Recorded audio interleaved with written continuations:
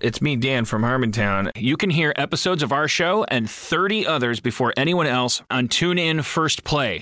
The TuneIn app is a free mobile audio app available across iOS, Android, and Windows. Podcast superfans get even more from their favorite shows. For 4 weeks, new episodes of Harmontown will be available a full 24 hours early exclusively on TuneIn.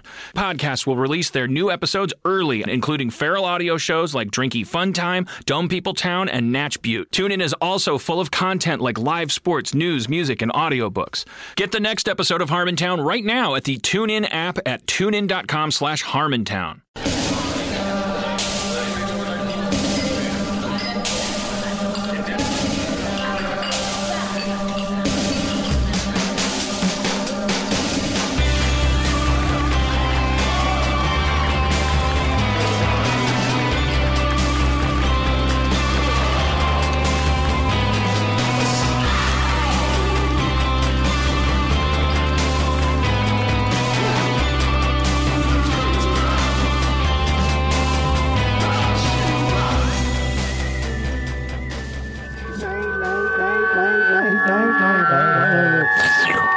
Now begins Twisting the Wind.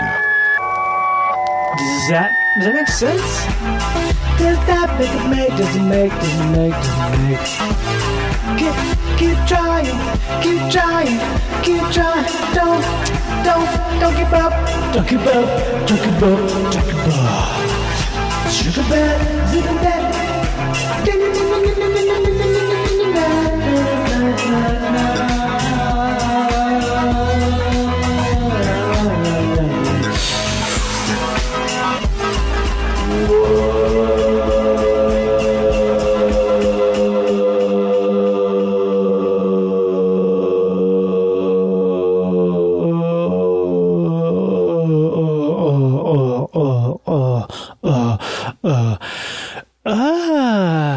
Okay, that was the intro. If you've been around these parts in times previous and enjoyed the sounds of what comes from underground, you'll know that was a pretty breezy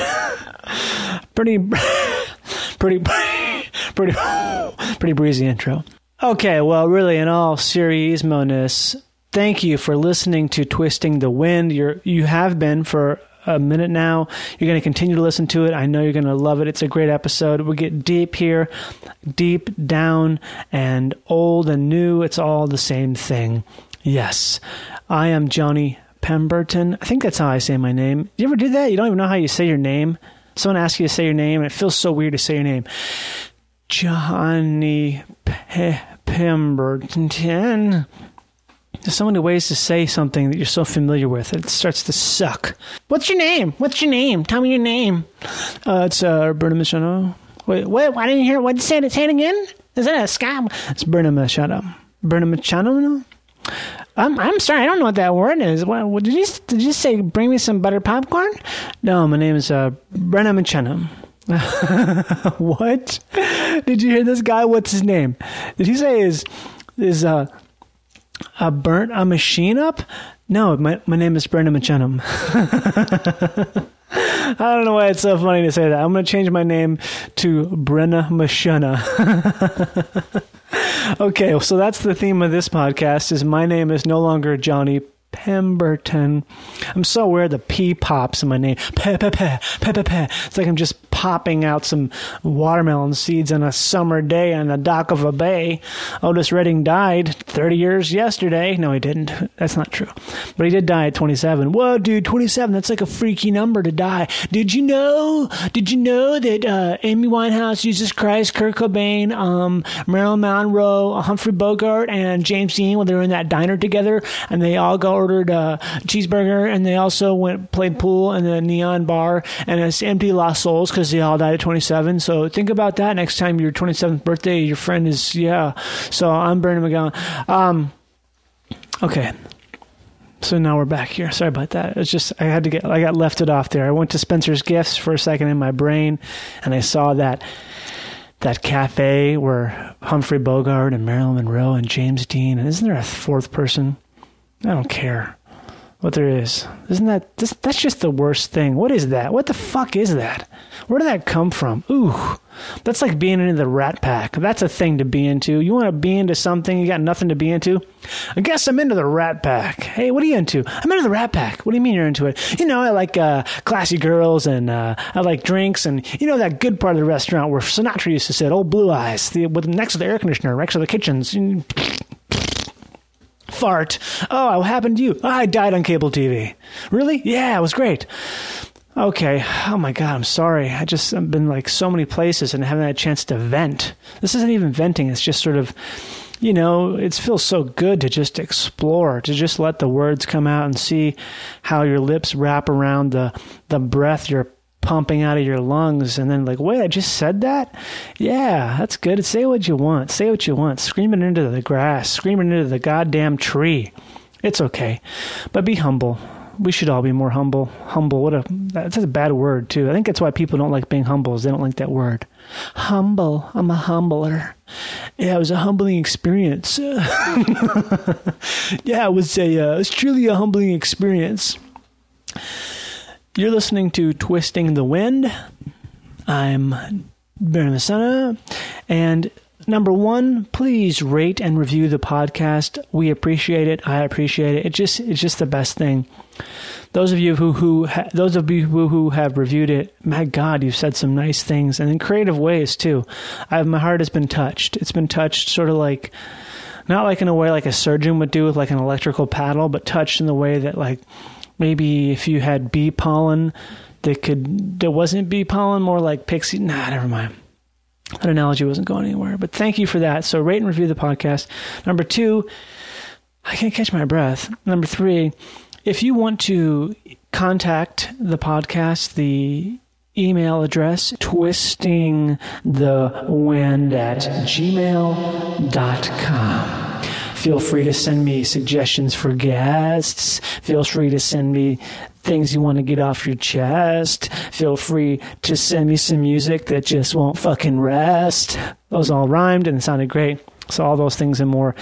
And tell your friends about the podcast. Just explore the space. Expand it. Send that sonic boom of sweet Lord Jesus Crisp out into the great yonder of wheat fields until your tears turn into dancing, and the wheat will bring you a new song unto the horde. Okay? So thanks for that. And make sure you check your gas prices in your area, because gas prices, man, I'm really getting slammed at the pump. Oh, yeah. We're coming up here on another 35-minute flashback weekend touchdown. If the Pittsburgh Snobbo get a touchdown, that means you get a break at the pump. Are you tired of getting slammed at the pump these days with gas prices so high?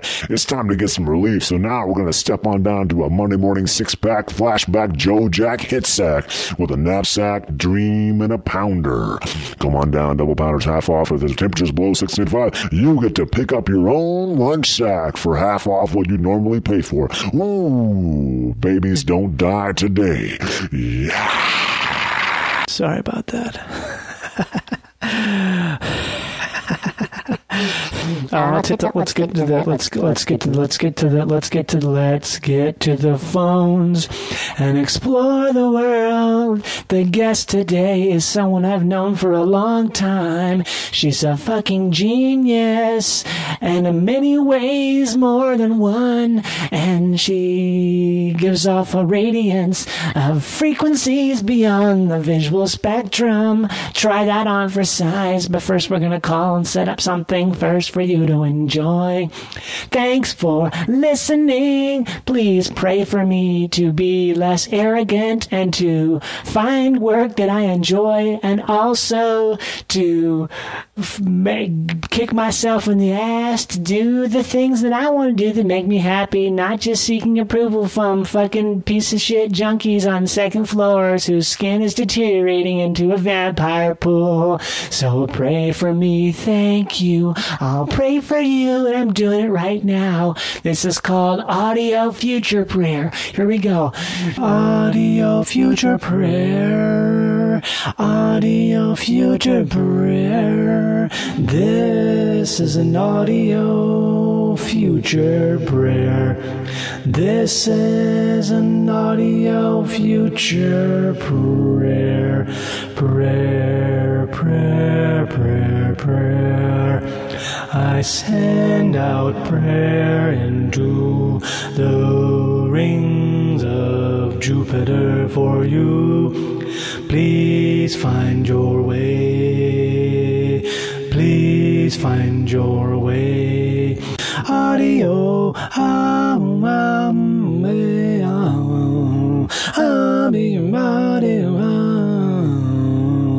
Oh, God. Hello? You dialed the wrong number. Good. I wanted to just check in on a couple of things. I am looking to do a dinner, and I want to do it probably on a night like tonight, but not tonight. Okay. And do you guys offer any type of like a special setup if you have like a friend from out of town kind of thing? We only do reservations for parties of 5 or more. Oh my gosh, really? So I couldn't make a reservation if it was just 2 of us? No, but I mean, we would definitely have seating open. Okay. It would not be a problem. Because it's a person who's very special to me, and I wanted to really show her the town, so to speak, but in the terms of food. Of course. Is there like a special steak that can you get it in a shape maybe of a person's first letter of their first name? I'm not sure. I could possibly ask my boss. We have T-bones, we have ribeyes, we have sirloins, but most of our steak is cut in a certain way because we have to have a certain ounceage. Okay, her name is Val Myers, and I'm going to be talking to her soon here about this whole thing. She's very special. I've known her for a long time, and I wanted to see about getting her name on on a steak or maybe on a TV. Do you have TVs there? We have TVs, but we do not have like a computer system that we could put her name up on something. What are you doing on the TVs? Just cable. Oh, like what kind of cable? If there's a football game. A football game, okay. Football games aren't on cable, though. Are they? Yeah, generally. Generally, I thought they were on network. I'm not sure, I guess. Just whatever. If you would like to watch something specific, we can always change the channel for you. Okay, how much would it be to do that? It wouldn't cost any money. We just do it for free. Oh, wow. What about doing something where you have sort of like a festive table, like a special festive table? If you brought in like your own tablecloth or something, we'd happily oblige you with that and put it on there for you. Okay.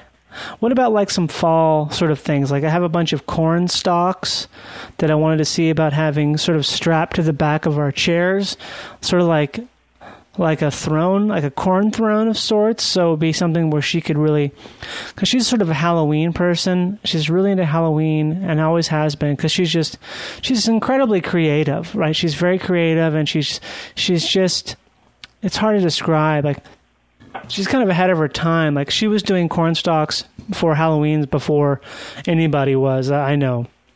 And same with skulls, and same with any type of like a funky shoe. You know, you ever see like a funky shoe in a movie? Yeah, I'm not exactly sure, but have you seen a funky shoe where it's like, oh, that's a scary looking shoe kind of thing? You know, where it's like the sole is flopping or flipping. I'm sorry. Maybe you can call back the night before that you want to do your dinner, and then we can oblige you with all those things. But I really need to get back to work. Okay. Is there someone else I could speak with then, real quick? Yeah, absolutely. Let me put you on hold, and I can get my boss on the phone, and he could definitely.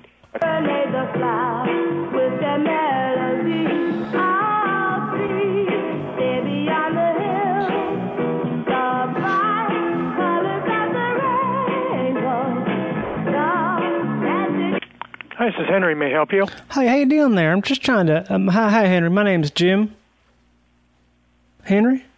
Yes. How you doing? My name's Jim. I'm just spoke with a fine young man just a minute ago. He directed me to you because I have a couple detailed questions about setting up a possible, like a very special dinner of sorts. You like to make a reservation? Is that it? Well, the reservation is contingent upon the ability of y'all to really do this type of thing. I'm trying to get set up for a good buddy of mine. Her name is Val, and she has sort of some very specific dining regulations. She's a creative type, you know what I mean? Yes. Yeah, so she's kind of got some proclivities that need to be taken care of, and one of them is involving having shoes on the bottom of the chairs. Like I bring them in. I have a whole bunch of these costume shoes that she uses in her work, and I would bring them in ahead of time and give them to y'all, and you put them under this 4 of them, because you how many legs do your chairs have there? Our chairs have 4 legs. Oh, that's typical. So I would bring in 8 different shoes, and we could place them underneath the legs. Would that be something? How early would you want me to get there? I'm sorry, what? How early would I need to come to give those to y'all before we come for dinner? Because it's like a surprise for just the day before. Okay, and you could have them set up. How hard are they to put on? Oh, they're just regular men's shoes, like a costume shoe. They've got like a flip on them, and you just slip them underneath the leg. It's just a regular shoe, really. Okay. But it's just a special thing for her because she's a creative type, so she has these, things that bug her and things that don't, and that's one of them. Is she just got to have these shoes underneath there. Now, this is the one thing I don't... so this is for her birthday. It's like a birthday anniversary type thing. Yes. And they wanted to see... I wanted to see if I could surprise her and have a member of the staff who just seats us. There's sort of a party wig. It's like a real... it's a real natural wig. It's not crazy or colorful or anything. It's just sort of like a long... kind of like a blondish brown hair wig. It's very, very high quality. And then we just have the person who's seating us wear that? You'd have to supply the person on that. Supply the person? Would have to hire a person? Well, I don't know. You supply the person who's going to wear the wig. Okay. What if we did like a hairnet type thing on that? Would that be different? No, I'm not going to ask my employees to wear someone else's wig. So I could bring somebody in there. Would it matter who it is to do that? No, why would that matter? Well, I'm asking you because if you say I have to supply the person, then I just want to make sure it would be, if it matters, the type of person. I mean, they're fully clothed and everything. Oh, absolutely. That's funny. You have a funny way of thinking there, Mister. That's funny. Absolutely, yeah. He or she would have fully clothed on. Because we can't be doing that. Okay. We can't be clowning. Now, I'm assuming y'all don't allow animals there? No. No animals, none of any kind. Not unless they're like a seeing eye dog. Okay. And how would that work? How would the seeing eye dog get in there? With a blind person. Okay, so there has to be a blind person? Yes. What if it was a person who has like special needs? Like a walking issue or a stress issue? If it is their dog for that purpose, that's fine. Okay, this dog is for that purpose. She's very sweet, very small, only about 12 pounds, kind of a square of a dog, but very sweet. So we can supply y'all with the paperwork for that, and that will be good. I'm looking at the calendar right now. What about Sunday what is it today? Sunday the 15th is today, right? Yes. The 29th. What's that? What's happening there on the 29th? You see? Yes, we could do something on the 29th. So you'd have like a double table opened up there? And for how many? Oh, just for 2. It's just for 2 people. Just for 2, yeah. It'll be like a Jim Dukes setup. Okay, and at what time? Well, we probably want to do it from 5 until close. Mm-hmm. And 1 check? What's that mean? 1 check or separate check? Oh, it would be 1. Yeah, I will be taking care of everything completely. Alrighty, and the name you'd like the reservation? Jim Dukes. J-I-M? Yes. Okay, some people are unfamiliar with that name. I called this lady the other day at a butcher shop, and I ordered, standard order kind of stuff. I get there, and she spelled it G-Y-M, like a gymnasium where you play basketball. Isn't that absurd? A lot, yeah. What's that? Jim, phone number, please. Oh, are you ready for this? Yeah. Yeah, it's 760. Yeah. Hello? 760. Yep. 705. Yeah. 8888. 48. Oh, 48s, yep. All right, Jim, I've got you covered. Okay. And we'll see you on Sunday the 29th, and then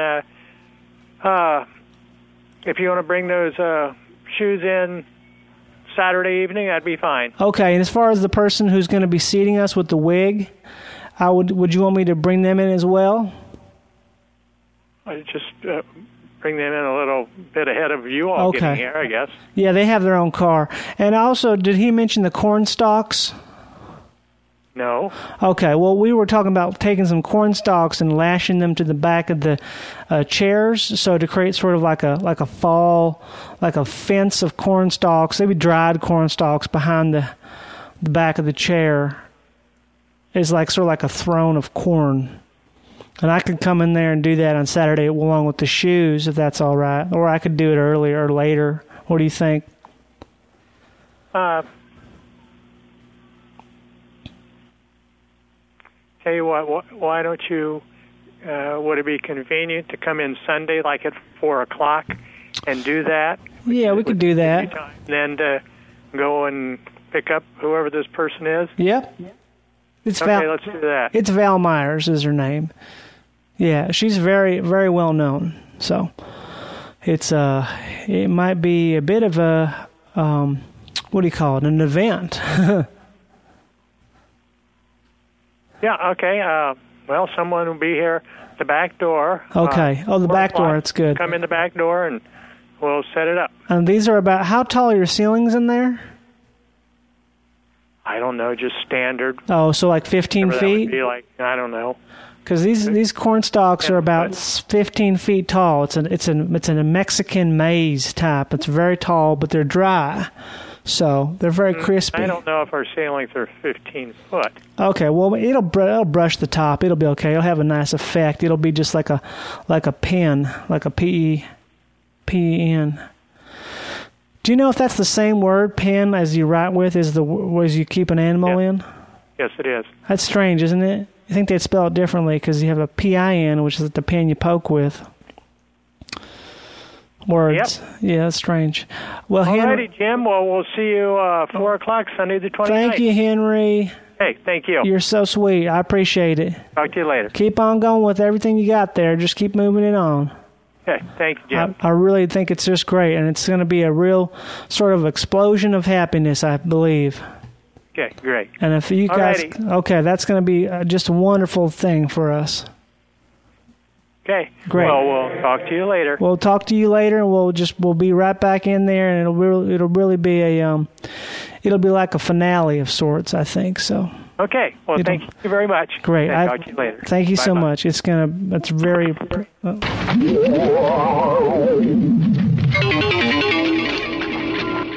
Here we are. Yeah. I'm with Val Myers. We're wrapping it into a big, gigantic bow. Gigantic bow. Yeah. But that implies that we've No, that's the end. Right. That's saying is the end. No. I just don't know where to start here because this has been a long time coming. I wanted to have you on the podcast for so long now. And I have, I have been away. There's a lot of things to talk about. You have a baby. I disappeared. Yeah, I'm a totally different person. Which is a big deal. Having a baby that's no small deal. Yeah, but that's not even the half of it, or even the part of it. That's good. It's huge. But let me just say, first of all, I listened to a few of your podcasts, and I heard a couple of things you said, and I just want to say, do I look like a corpse, or? No, you don't. You're not okay, because I just want to say credit is for corpses. Credit. Basically, a lot of people that I helped out, the hundreds of people I helped, the people I gave a start to, maybe, or was the first person that believed in them, gave them stage time. I hope that is between us. Like, I don't want anybody saying, like, she was my mentor, because that's for dead people. You know what I mean? So, yeah. It is. I guess it is. It's kind of, it's like the kid, like what you say at someone's funeral. Right. I would hope anybody that hears this, that I helped, that has some kind of good feeling towards me, would replace those things with like something contemporary. Say like, Val Myers is talented.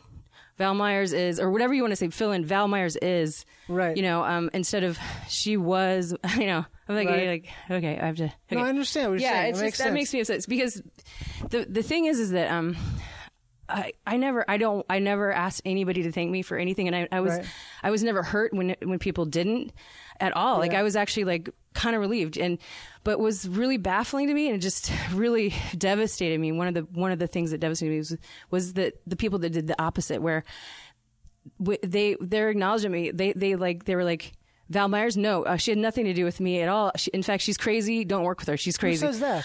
I don't know. Like, there's a lot of people that have, instead of, I mean, I know this does sound crazy, but it's not crazy. Okay. You can name names and always change it. I will. I'm not scared of naming names. I just don't want to give anybody any kind of anything that makes them in any way more famous. Yeah. If you say yeah. you just give credit. Yeah. Well then let's say let's say certain people, I mean, you know, UCB is full of them, like just the real quick before red we get cheeks into it, and I'll give a little history here. So you, Val Myers, started Garage Comedy. Yeah, I created it. I did it at this place called Fancyland. Right. And let me just say what Garage Comedy, to me, Garage Comedy is like basically the first place I ever did comedy. And when I started doing it, it was at El Cid. And it was like this crazy, awesome variety show that you started. That was something where tons of people have performed there. Yeah, it was before Garage Comedy. There was no, like, you had to do stand up at a stand up club, or sketch at a sketch club, or whatever else, you know. And there was no sort of variety. There was no it was segregated. And this wasn't that long ago. Yeah, that's the thing. It's not terribly long ago. Yeah, the birthplace of alternative comedy in L.A. happened before this, but that was like people bringing notebooks on stage at non-stand-up venues, still doing stand-up. Right. You like, but what is alternative? Exactly. There's constantly breaking down of whatever. So that's why I don't care. I mean, what do I look like, Beth Lapidus? I don't give a shit. You know, seriously, don't credit me. I'm the creator. I don't fuck that. You know, it's like, I don't care. I'm like, I hate that. I found out recently. This is one of the things I want to talk about. I definitely am. I'm not crazy. That's not specific enough. I've actually finally been diagnosed with. This is great. This is great. Awesome. Yeah. This has solved so many issues. Attachment reactive disorder is what I have. Yeah. It's really weird. I'm going to be the first person ever to be ARD. I'm calling it. Yes. Thank you. We just coined it. Can you put a? No, you don't edit these, huh? Put a coin noise. I will. I'll do it. Okay. For this, I'll do it. Okay, coin that. ARD. I'm the ARD first ARD spokesperson. Basically, ARD is people who were extremely neglected and abused as young children. They never got any attachment to a parent figure or anything. So then basically that's a missing part. So I don't actually, my brain doesn't even I don't get any chemical reward from being close. You know, I've never felt anything. I've never, you know, I mean, until I met Chris actually, but, closeness is not a reward. And so comedy for me was always just like the closest thing I had to like love or family or anything. So, it's, anyway, I don't know. No, I never heard that, but it makes sense though. Cause this is a whole other thing, but we've talked a long time ago, not a long time ago, but we talked I know a lot about how you grew up. Yeah. Because you went through the foster system. Right. And I was never parented. Not a system, really. Yeah. It's more just like it's terrible. It is. It's terrible. And I basically was feral. You know, I honestly, I mean, it doesn't, so I have always had to learn everything the hard way. Yeah. I've never been an actual human being. Like I've just never, you know, I mean, that's not, I can't explain it and I never could pinpoint what it was, but it's completely that. I just haven't, I don't have, like, I never have any longing for attachment or the comfort or that a parent gives. This is so alien to me, and it's my whole life. It's just for example, a lot of of my epic failure with garage comedy and everything, 16 years in this business, and it was an epic failure. I think, but I'm proud of that. I'm proud of how epic it was, because because I'm hearing the Ryan Flynn interview, I'm just like, oh my God, thinking about that Southern tour thing, and just the so many, awesome. And then I thought about the other just millions of things that I'm still flinching at, like that meeting at the Robert Myers washer dryer studio with HBO, where I was like, I don't know, that weird meeting before the garage comedy thing, and then so many, then like trying to, like when I borrowed money from you, and then like all this stuff. That was all not very much money. Well, I know. I just like, it was just so embarrassing. And then when like the Southern tour, for example, I was like basically I was starving in New York. I was literally eating food off the street. I was, and you guys picked me up, and I knew how badly I stunk. I don't even remember this. We picked you up in New York? No, you picked me up from the airport. Okay. And you guys had a production van. We have to have a little backstory here. Yeah. So this was like, what, 7 years ago? 6 years ago? I don't even know. Yeah. But there was a garage comedy tour, and you...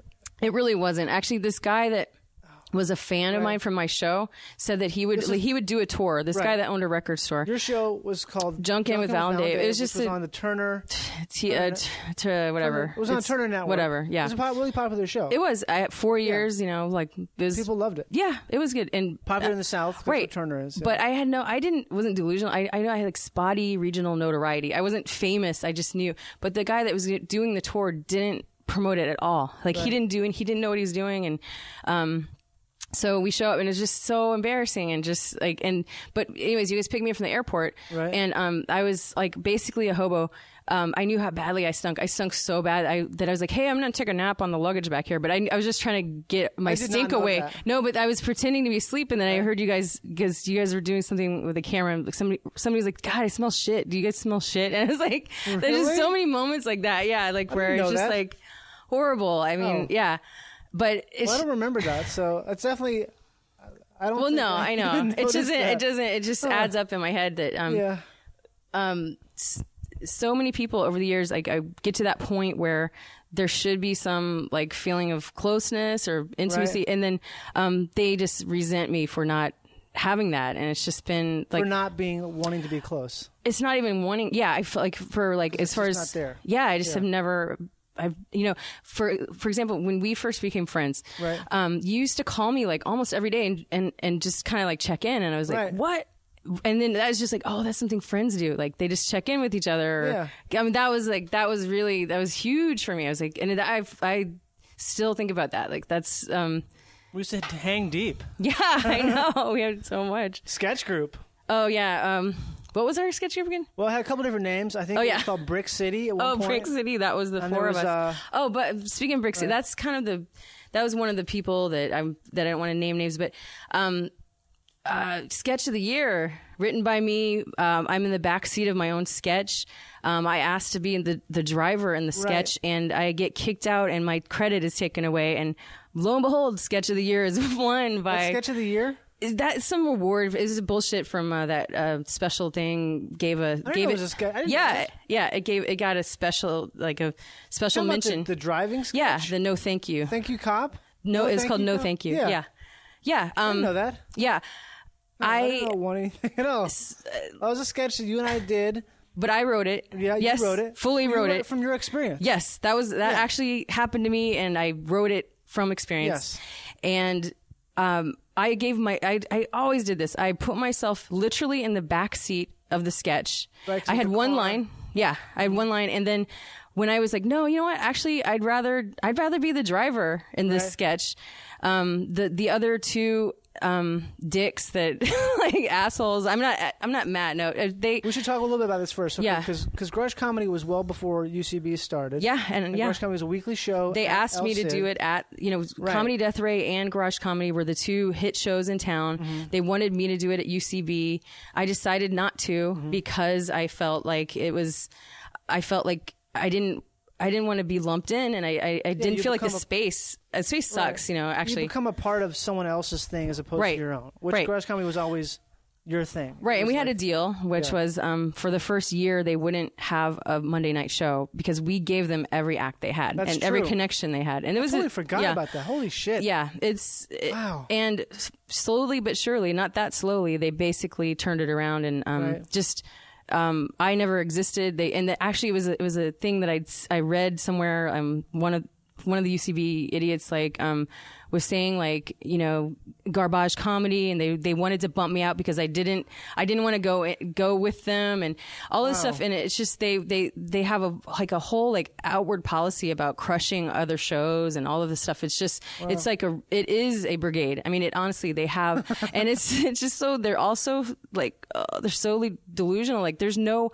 It's just it's a business. They all have Besser is a good businessman. That's it. He's a good businessman. Honestly, it's not. It's sad how fitting though. The person that we're talking about is I'm sure still sort of yeah, sir, can I scrub the toilet? And he's never what I mean. He's not ever gonna. He's not really he's kind of like an approval junkie, you know what I mean? So he's kind of he loves the attaboys and he's going to be. Move on from that. Yeah. I was just was too oblique. It is weird, and I don't even know what I'm. Yeah. Anyway, yeah. Sorry, I just feel But here's the thing, the credit thing. I'm glad nobody really has acknowledged it. That I was I meant her or whatever. Right. But it's just okay. Don't acknowledge it, but please don't go one step farther and be she's crazy. No one should work with her. That's what I was saying. They wanted me to direct these guys. Basically, were no, she's absolutely nuts. No one should ever work with her. Blah blah blah. They said that I stole everything from them. They said that they wrote my sketches. That it was just which is not true. But yeah, and I get what I deserve too because for so many years I'd been just. Because I did shows 10 years before Garage Comedy for years and years and years. And doing stand-up I remember hearing stories you told me about doing stand-up at the Comedy Store. Yeah, but it was never stand-up. It was just performing. Yeah. How about no, I know, but that's why I did Garage Comedy is because everyone was you're too theatrical for a comedy club. Yeah, they would say that you're too theatrical. Jamie Masada would always be how old are you? And I tell him, and then he'd be you should talk about sex more, and you're too theatrical, And he's... It's so funny you say that because I feel some of the stand-up, there's so many great people who are really lauded as stand-ups right now, and a lot of them who are, I'm this person is they're just talking. They're not really. Yeah. There's no theater in what they do. Yeah. But I think there's a lot of people who do have a lot of theater in what they do, and those people are great. But I feel that's where I find a lot of stand-ups who are popular is boring is because there's no drama in what they're doing. There's no stake. There's no high and low. Right. It's just right. I'm clever. I'm smart. Right, because it's that when the alternative comedy scene, which is basically just means Notebook on stage, came in and then broke it down. It's Vatican II, right? Yeah. Open the windows. Open the windows. Let some air in here. We're going to show you how the sausage is made. That's all alternative comedy was. Exactly. Yeah, we're just we're not going to be super polished. Right. So then it swung and the pendulum swung that way. So then, but then there's this swarm of people that just thought that that's what comedy was they get up on stage and to the point where it's just dude, please go get a therapist, and I don't want to hear about your back hurts or whatever or it's cold in here. I mean, right. So then I was people weren't even, they didn't care even if the audience is entertained at all. They had no consciousness of how and so comedy got a bad name. It's just the sort of the pendulum swing of alternative comedy to be where it's it's never your fault. People didn't give a shit about the audience. They didn't care if it was entertaining. They were up there as their therapy. And if you didn't like it, then you're just not alternative enough, man, or whatever, right. And so I feel I wanted to make it a show, I wanted to make it prepared and or just something that moves really fast. And because nobody wants to go see a stupid comedy, stand-up comedy show. Hey, come to my show. People hate comedians. They hate them. They fucking hate them. The guy in the office that has a fucking comedy show that's trying to get the every guy in every office that is trying stand-up comedy, and so he goes to the Comedy Store and he's got to get 2 guests, and then and then it just spreads this evil that people are. It disgusts people. It makes their skin crawl. A stand-up comedy is especially bad. Mostly bad. Yeah, which is 90% of the case. Right. Bad comedy is a thing where there's no greater sin. Like, and it's just, it's like people like being raped in a way. Yeah, it is. It's like you're being raped by something that's not touching you. Yeah. Because it's just like, oh, it's so... Yeah, there's something weird about that. There's like the terror of bad comedy. It's like a thing that's hard to describe. It's because you're unloading your shit on people. It's not, you're not doing it for them. They're not entertainers. They're not performers. They're not, it's, and anyway, that drove me nuts, and it still has a bad, stink. I mean, there's no like full regular comedy shows, there shouldn't be. They should all die. Like, it shouldn't be. You should, but and then I actually that was great about garage comedy, is that it was always weird and unique stuff. Yeah. That was there's so many things. It's hard to even describe because so many people did that show. Thousands. Did so many different things. I remember when Rob Delaney first did it, and you were like, "Oh, no stand up," and he was like, "Okay," and he pulled something out of his ass, and it was fucking hilarious what he did. All because he was told he can't do this thing that he was normally to do. But it was great. Yeah. And that happened to so many different people where it was like, no, there's literally no stand-up on the show. Yeah. And when someone was forced to do something uncomfortable because they had to, that always, almost like 90% of the time or more, it was something really great and super spontaneous and amazing that came out of that because they're breaking out of what they're kind of and I think I pushed and helped a lot of people with that, but I also feel like if I saw something that I'd never seen before, I would just be like, yes, but I didn't care if no one laughed. I didn't care if they walked the audience or anything. I'd rather be like, I've never seen that before. Like, I'm trying to think of like there's this guy that did a one-man band thing. I don't know. I'm not going to say. I'll think of it. But he was so horrible, and it was just like he was so bad. People who were pretty there bad. was a lot of bad, but it was all different. No matter what, it was all different. And but if it was bad, though, it wasn't like terrifying in the sense where, like you're talking about, like stand-up comedy, where someone's telling you about themselves. It was bad in the sense where you mean uncomfortable, or yeah, it wasn't uncomfortable bad. It was just bad. Like if something was bad, it wasn't like a thing where you're uncomfortable because of it. It's more just like bad because it didn't work out. That's what I'm saying. There's a lot of fails. There's a lot of fails, but there's a lot of experimenting, and there's a lot of great. Yeah, exactly. It was I loved it. I would definitely, anybody that was going to do something like completely weird, I was like, yes, cool, because I just get bored, and I used to just militantly hate stand up, and I changed that, like people like Eric Charles Nilsson or whatever, they kind of like debated me enough to where I would be like, okay, you're right. There is loves to debate. Yeah, he likes to debate less now. I think because he's. Did somebody punch him or no? I think because he's married. Oh, he's married. Yeah. Oh, and he has a wife who I believe he has sex with. So wow, I think it's nice. He's still Eric Charles Nilsson, but he's definitely cool. He's not the same Eric Charles Nilsson that you and I know. Does he have the professor patches on his elbows yet? Oh, he's still Eric Charles Nilsson. Okay, I just mean good, he's not quite as. There is something to be said about a person who is in a place that I'd say when we these are like Val's experimenting with mic technique. If someone's in a bad place, they tend to be more reactive about things that aren't as important, like arguing about the shape of tables on a message board. I don't think it does that as much anymore. But. ECN. Yeah, whatever. And I forgot what we were talking about, and who cares? History again, right. Memory Lane, 895. Oh, yeah, let me say that. Yeah, say it. I was listening to Ryan Flynn's interview, and I mean, he's great, awesome. But yeah, if we're going to go down memory lane, it has to be a posted speed limit of 95 miles an hour. Mm-hmm. No stopping zone, So if somebody hears something they're interested in hearing more about, then I don't know. Start a message board. Yeah, whatever. Blog it. Start a message board for this.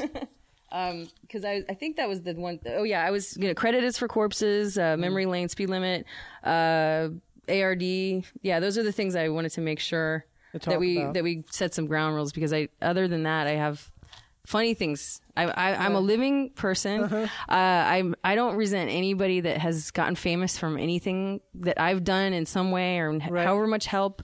I was upset about being kind of labeled as crazy, but I now know that it was a disorder that was not.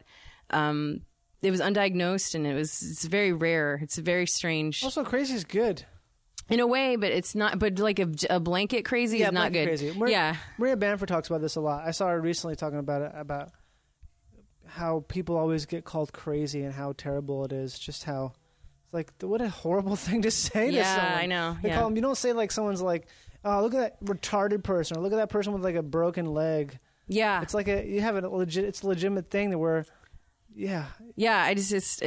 But they couldn't have labeled. I mean, people. I would appreciate it when people would say more specific things about it, like weird. You're a train wreck. Oh, cool. You're right. Yeah, you're an out of control locomotive on fire. You know, like that would be great. You know, like one time Craig Anton came up to me and he's like, just put his arm around me. He's like, slow down.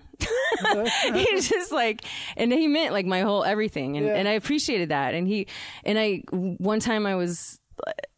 Whatever, I can't say, but I was late at night, and I just thought, like, because Craig Anson was always trying to like take me, you know, help me out, whatever. I know what he was trying to do, and but I wrote him this email one night, just saying like, hey Craig, you know what, you're right, I should be more professional, and I just laid it out like how like important it was to be professional, and I was laughing. I just did it as a joke for me, but then the next time he saw me, he was like, I'm so glad you said all that to me. I've always believed in you. I thought you're talented. And then I felt really bad. It's like whoa, you know, I'm looking back at these tapes, like especially you and I performing.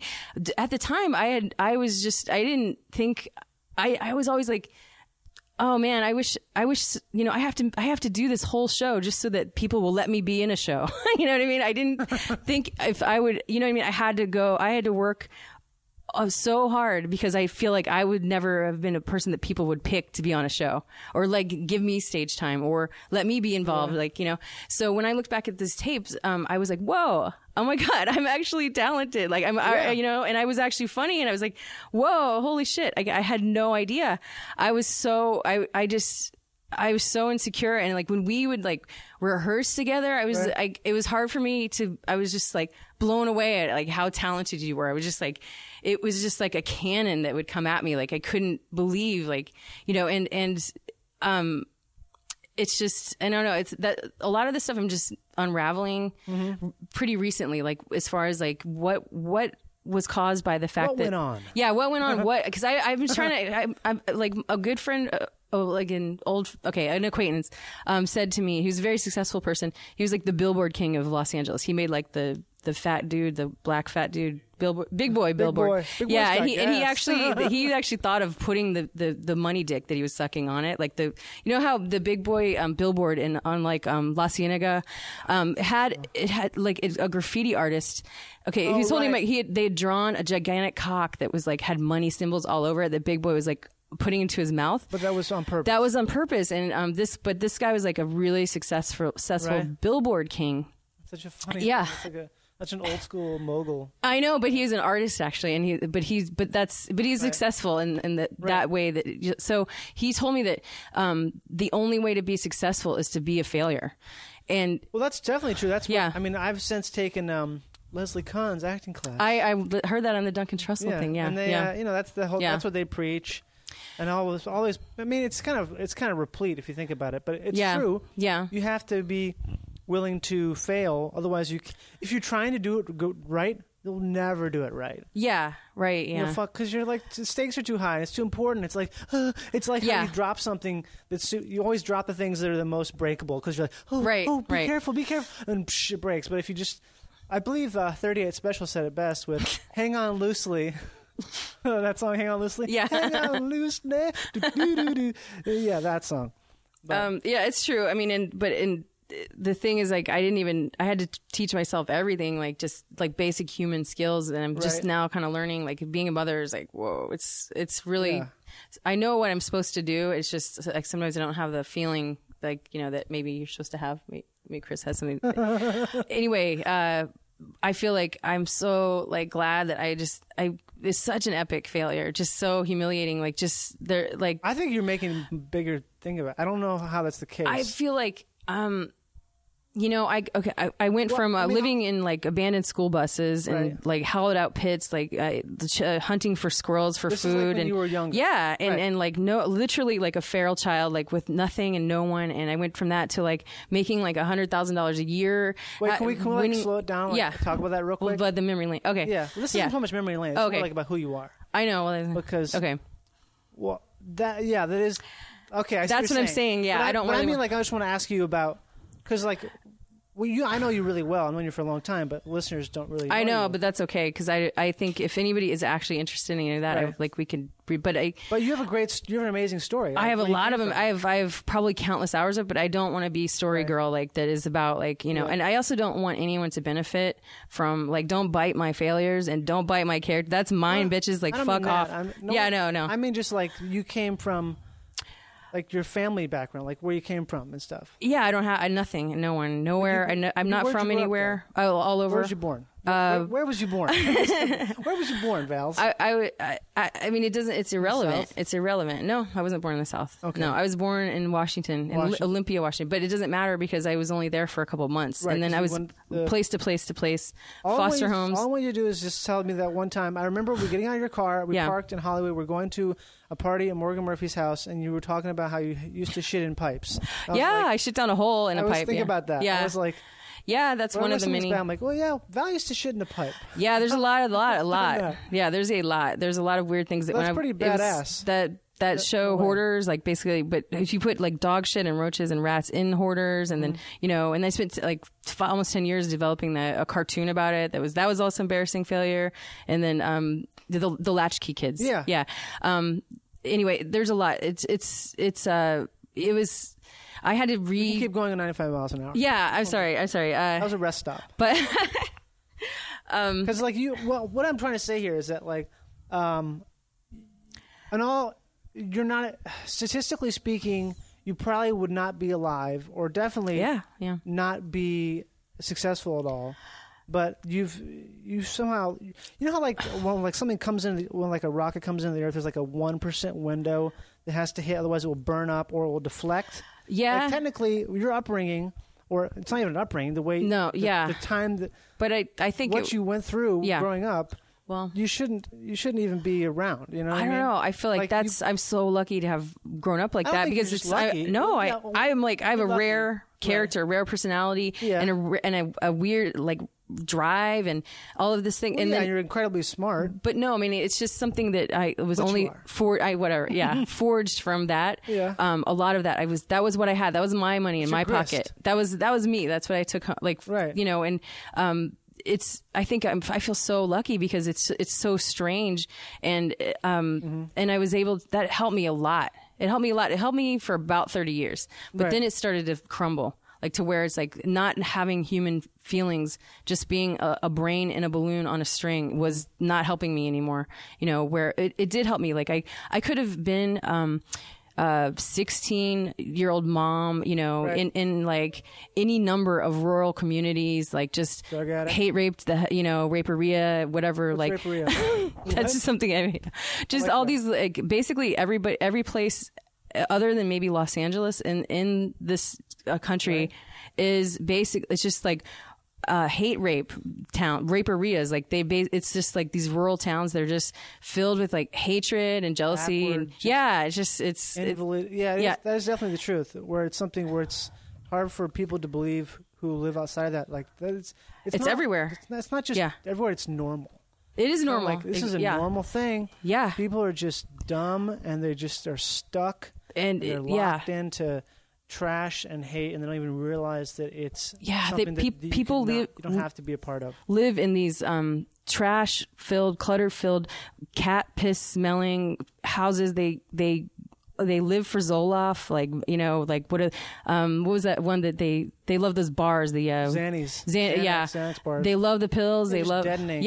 It's just this like tight, confined cat piss tunnel that is just and they just are their TV and their pills, and it's everywhere. It's everywhere. And then if you dare to go beyond, like, let's say if you're a woman and you you decide to have some sort of like pride or independence or whatever, they'll just hate rape you until you are shamed into what they, what is normal. And that's everywhere. And especially in the South. And, you know, and like the town that I spent the most time in growing up, whatever, is like the same area that, Kurt Cobain, all that, the logger town, like it's very it's bleak. Yeah, it's bleak, but it's the mentality is just that you don't diverge from it. Like women have to wear men's clothes, for example, like in public. It's almost, and if you get pretty. Yeah, anything. They will try to drag you into a restroom and rape you. Yeah. Dare you? Yes. How dare you? How yeah. dare. Yeah. But anyway, I don't even know why I was. But I was talking about how those circumstances you grew up in are pretty hard to overcome. But it's not about overcoming. Move beyond, or to like. No, it's not about that either. What is it then? You tell me. I feel so. Okay, here's the thing. Okay, this book I read when and I don't know that it's something about class system. right. Like where like there's the middle class, there's the super rich, and then there's like this dropout X factor. People that are so poor that they have their time is their own. Untouchable. Not untouchable. No. It's almost like idle rich, but idle poor, Right. Okay. Yeah. Exactly. So I feel like I've actually had this weird phenomenon where a lot of people that I have bonded with have been super rich, like where it's like they're people that have their time is their own, and no one has ever told them that they can't do something. No one's ever told me that I can't do anything I wanted to do. I was able to do, so that's why I feel lucky. Is like I don't have voices in my head like telling me not to do things. I've never, I have to fail because I don't have any skills. You're unprogrammed. Yeah, exactly. You're like Sun Ra. Yes, and I feel so lucky for that. I've never compromised that little kid in me that is, and I've never let anybody, like I've never been indoctrinated. I've never, all of that. I'm just so lucky. I've been indoctrinated. Can I tell you what happened to me last night? Yeah. Oh, I'm totally indoctrinated. I mean, I've moved beyond it to some extent, but not. I mean, I guess if you're aware of your indoctrination, that's pretty good. If you're aware of it, at least, you know what I mean. Like you're aware of like, oh, the reason I think this way is because it's of some type of indoctrination, or the reason my reflex thinking of something is, oh, that's indoctrination. But you can move beyond that. Like yesterday, I did a show on Hollywood Boulevard at I.O. And I was walking to Scooby's afterwards, but they were closed.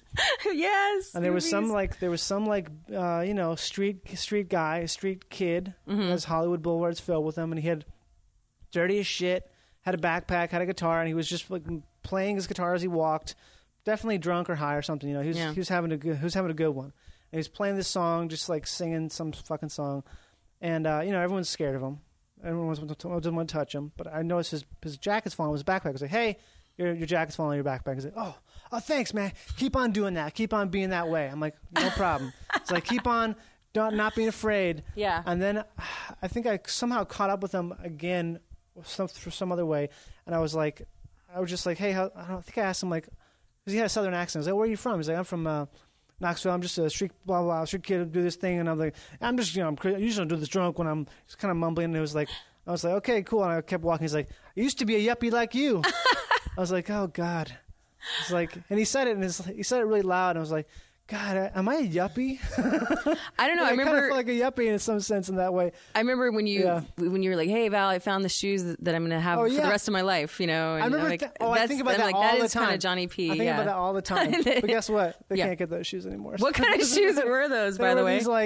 There were these old Nikes, like from the 80s. What? I thought it was a brand of shoe. I thought it was a brand. No, it's the Nike Air Internationalist B was the shoe. Really? I thought it was something. I remember them being like some kind of man's leather shoe, like a these, like you have to buy these, they're handcrafted or some crap. Like you have to mail them in when you need them fixed or whatever. Really? Yeah, I thought it was some. Either way, it's a dumb thing to say. I think about that a lot though. That I said that. Because I'm like, oh, that's such a, and you were giving me shit like, oh yeah, just settle in. You found him. You're good now. You're good. You can just go. Settle in. You're fine now. I was like, oh, that's like, because you were like making fun of that was such like a casual remark I made, but you're like giving me shit for how it sounding like this sort of what is the word, like like utopian, unchanging kind of you're filling in the slots for like Shangri-La. not settling, but yeah, like you have a certain amount of slots that you need to fill in. Yeah. It's almost like a life profile, you know. Like, Okay, I got the shoes now. Yeah, shoes done. Okay, what It's like else that now? Kinks song, Shangri-La, you know? No, I don't know. It's a song where it's basically making fun of the middle class. Like, you know, like, you sit back behind your own rocking chair. You need not worry, you need not care. You're in your Shangri-La. You have like your TV. You have your everything's taken care of. You're all good. You can just relax now. Yeah, and just idle, just while out the rest of your life. And slide slowly into your grave, into your your pillow grave. Yeah. So that's like a comfort thing. Yeah, I always resented comfort, and I resented comfort seekers. I don't resent them now. I don't have as much anger as I used to, you know. And it's good. You're a punk. Oh, you're like an actual punk. Yeah, maybe. I don't know what. Yeah, you're a punk. Well, I guess I don't know, but I'm kind of a punk. But you are. I'm like a bullshit punk. I'm like a suit punk. You're like a suit punk. What's that store? The store in the mall that has punk rock clothes. Oh, I'm Hot Topic. Yeah. Well, no, I'm just kidding. No, that's mean. I want to be punk, but I can't be punk because I feel like having a bowel disease is hard to be a punk. You know, because you have to plan. Yeah, because I want to be a punk, but that's really punk, though. If you think about it, I mean, what would? Yeah, I guess you're right. If you just exploded that's that guy. Oh, you if I just shit everywhere? Yeah, all the time and just like, well, like problem is angry. It feels bad though, because then you get like rashes on your ass if you're like sitting in shit. So it's like, oh, well, I guess you're right. I just can't. Yeah, be that punk. You have to. Yeah, there's some maintenance. Clean my butt. Yeah. You have to be healthy to be a punk to some extent. Yeah, you're right. Yeah, it's hard to be an unhealthy punk. Yeah, it's hard to be an older punk too. You can't really. Yeah, it's not. It only has a short shelf life. It does punking or whatever. I don't know what that. I don't know, but it's fun to think about because that's a word that gets thrown around quite a bit. Punk. Yeah, just like the idea of being punk or like being against the system. When chances are you're probably just you're locked in. Yeah, you're locked in on that punk tit. Right. Yeah. That anti-establishment stuff. Yeah, being a part of the anti-establishment establishment. Oh, by the way, this is my last wig. Holy shit! Do you remember this? This is the wig that.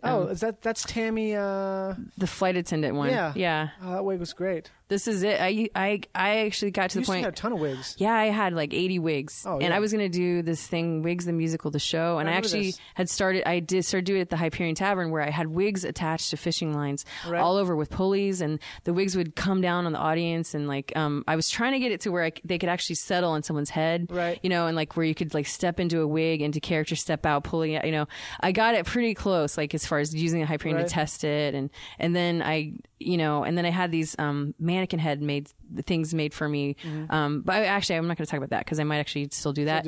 Yeah, but this is my last wig. It's like, and they're all gone. It was sad for a long time because I was losing all my wigs. And where would they go? Different place. Some people tried to steal my wigs. Really? Like a couple times I tried to what's that fucking Midnight Show guy? He's nice, Mike Bush. Yeah, Mike Bush. And then what was his roommate guy? I don't know. One of his roommates stole one of my favorite wigs, and it took me months to hunt it down.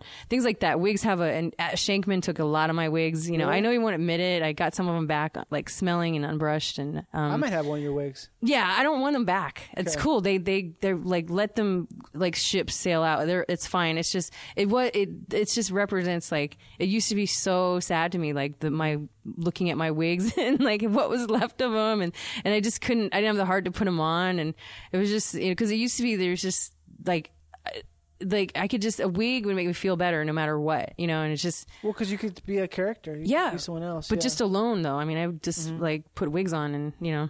I should put more wigs on, I guess. It's such a beautiful thing, a wig, you know. It's just. I remember when we did the garage. I won't talk about this for sure because we went to in 2007. We went to the HBO. What was it exactly? It was the Comedy Fest. It was called the Comedy Festival, but they didn't want to say HBO because they were giving it to Turner or something. TBS. Yeah. Whatever. It was a comedy festival in Las Vegas. 2007. It was at Caesars. Mm-hmm. There was a bunch of stuff going on. It was a legitimate thing. Yeah, it's huge. Thing. Yeah, we got a lot of people. They let us do walk around performance, and they gave us like a bunch of theater shows. And I was going to say Ryan Flynn was really nice to like let me remain involved in that.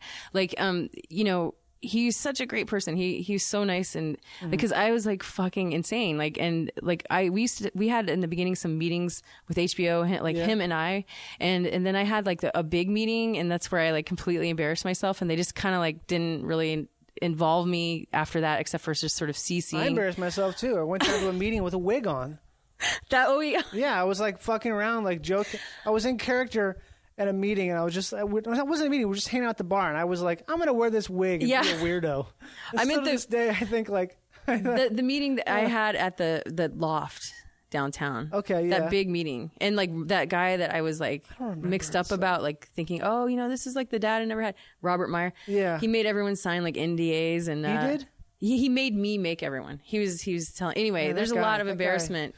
But Ryan Flynn was still so cool. There's like they treated me like an equal, even though it was all Ryan. Like, I mean, I had a lot to do with it, but that's not true. You know, but I don't know how you can say that, because Ryan did all his stuff at your shows, and it was like, there's no reason to think you were the same, but you were definitely an equal. I don't know how you can think that. I don't know about that. I disagree. I definitely had a lot to, I mean, I put a lot into garage comedy and everything, and all the things I did. And Ryan Flynn was the greatest guy to work with, because he would do whatever he wanted. I did whatever I wanted, and it came together, and it worked, you know?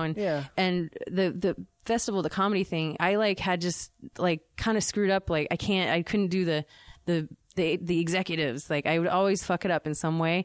And Ryan was great, because he just kind of like, he's awesome. He can totally deal with that side of, you know, but it started to kind of like decline from there to where the weird problems I had, like this studio I lived in, I lived in like a dressing room, and like this guy that it was like thought he was my mentor. He was just insane, and just like it was just got to this weird point where I was just, and then he was like he one day asked Ryan for like electricity money, and Ryan just kind of like took his computer and left, because we were gonna like he had the computer set up to where all the tapes that we had, we could just like take shifts, like just digitize. Yeah, exactly. And that would have been cool. And it was a cool setup. Yeah, it would have been cool. But you know, I ruined it, because I had this disorder that I didn't know. I constantly was like trying to seek out like this family thing would always trick me, and it just ruined it.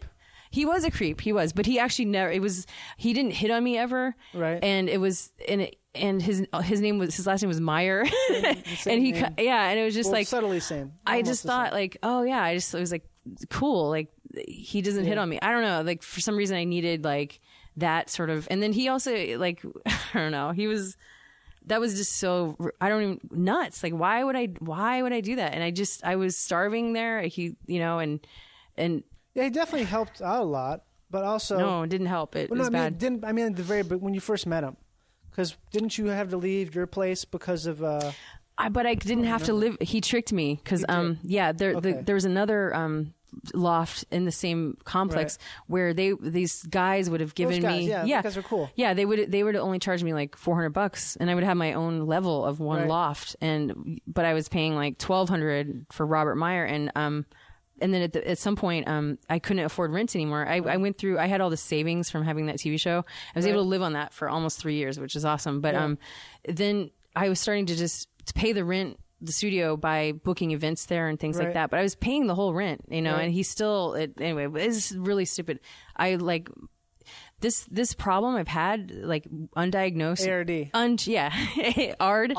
ARD has been, it's just like the linchpin. It's really been, you know, such a like a hurdle that I wasn't even aware of. When did you first find out? Recently, yeah. It was. How did you find out? I saw a documentary on Netflix. Really? Yeah. Was it about that? It was about happiness. I can't remember the name. Is it called Happiness? I think it. I can look it up. It's the blue, right?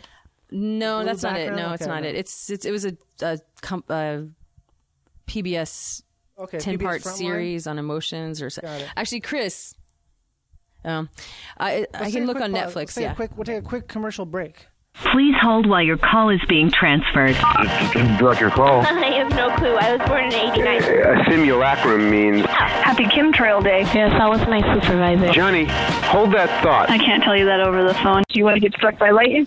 Twisting the Wind with Johnny Pemberton on Feral Audio. Yeah. What are you doing? Are you going to check it out? Okay. That was good. That was pretty good. That was a pretty good, like, little... Quick one, yeah. That's what we call it. A turn of phrase. I believe that's what we used to call it back in the day.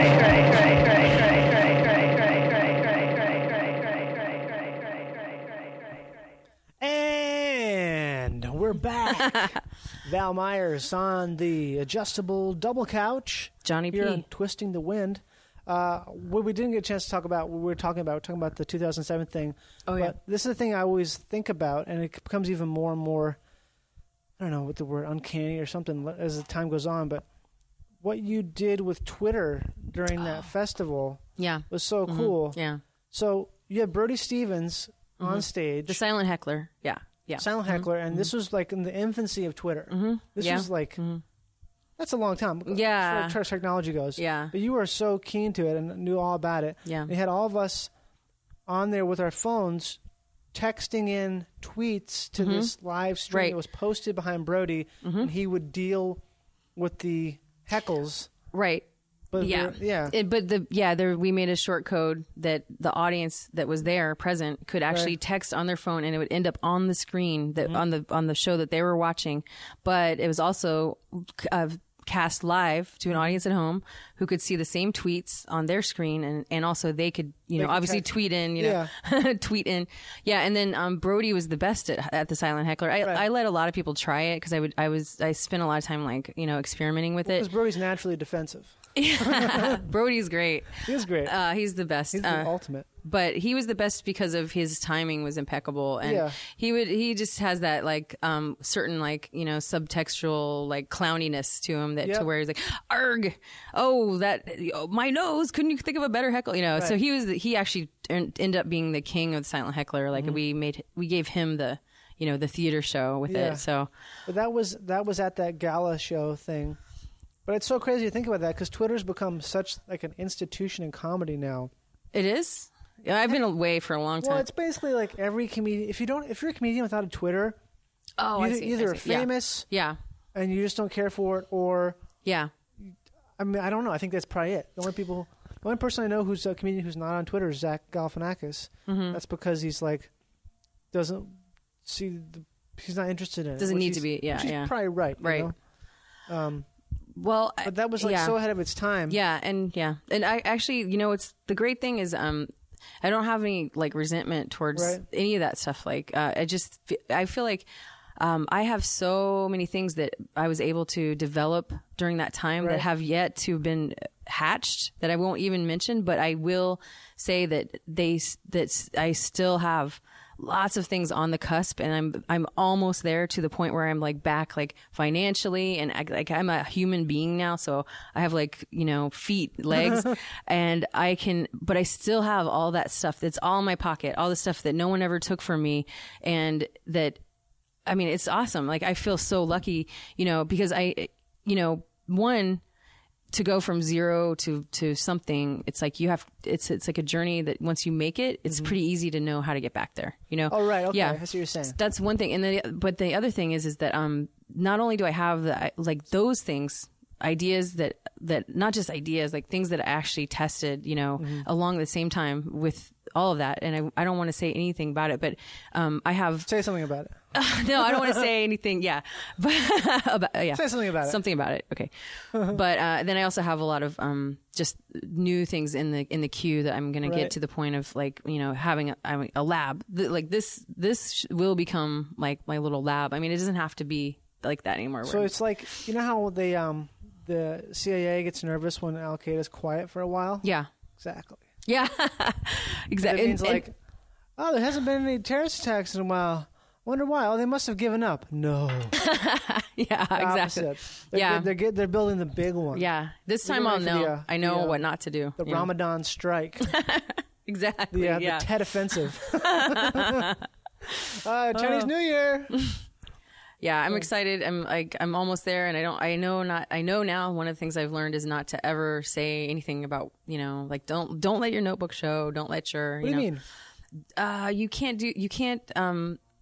can't talk about things that you're developing, it's just it's dumb. You mean because it's dumb because it's most of the time it's just talk for a lot of people. Yeah. It's Why like, would you even say anything? What are you trying to get out of telling people? Not ideas necessarily, or any of that, or like, plans or any.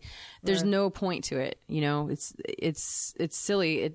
I mean, the only point I have of. What if you're like excited about it and you're just obsessed with it? That's all you can think that's about. That's true. Yeah. Which I wish was the case with me. I feel like there's a lot of people who they're so in the moment all the time with everything that they're unstoppable because it's like they pick an idea, they're obsessed with it, they're inspired. Just beat it to death, and they move on. Yeah. Instead of like I oftentimes were like, oh, that's really good. I should hold on to that for a little bit. Let's see what happens once it gets cool outside. Maybe we can try it then. Oh, just like you're too precious. Is yeah, that what you're precious. Saying? Yeah. Which is the worst. That's Being precious funny. with things that's how they die. Yeah, You know it is I mean? the worst. It is. Like, there's like a medium between the two. Yeah. Of being too precious and also too free. That's what I'm saying. Like I just have my notebook just spread wide open for the taking. Like for so many years, just so many years of just rich kids with no character, just biting everything of mine, and then just and like me, just like constantly over and over and over this lesson I needed to learn. Do you think there's any sort of karma to all that, or no? Is what? There's got to be some karma to that. Oh yeah, and I don't even. That's everything takes care of itself. I'm not. Chris actually had me. While we were in Washington, which is one of the stops, whatever.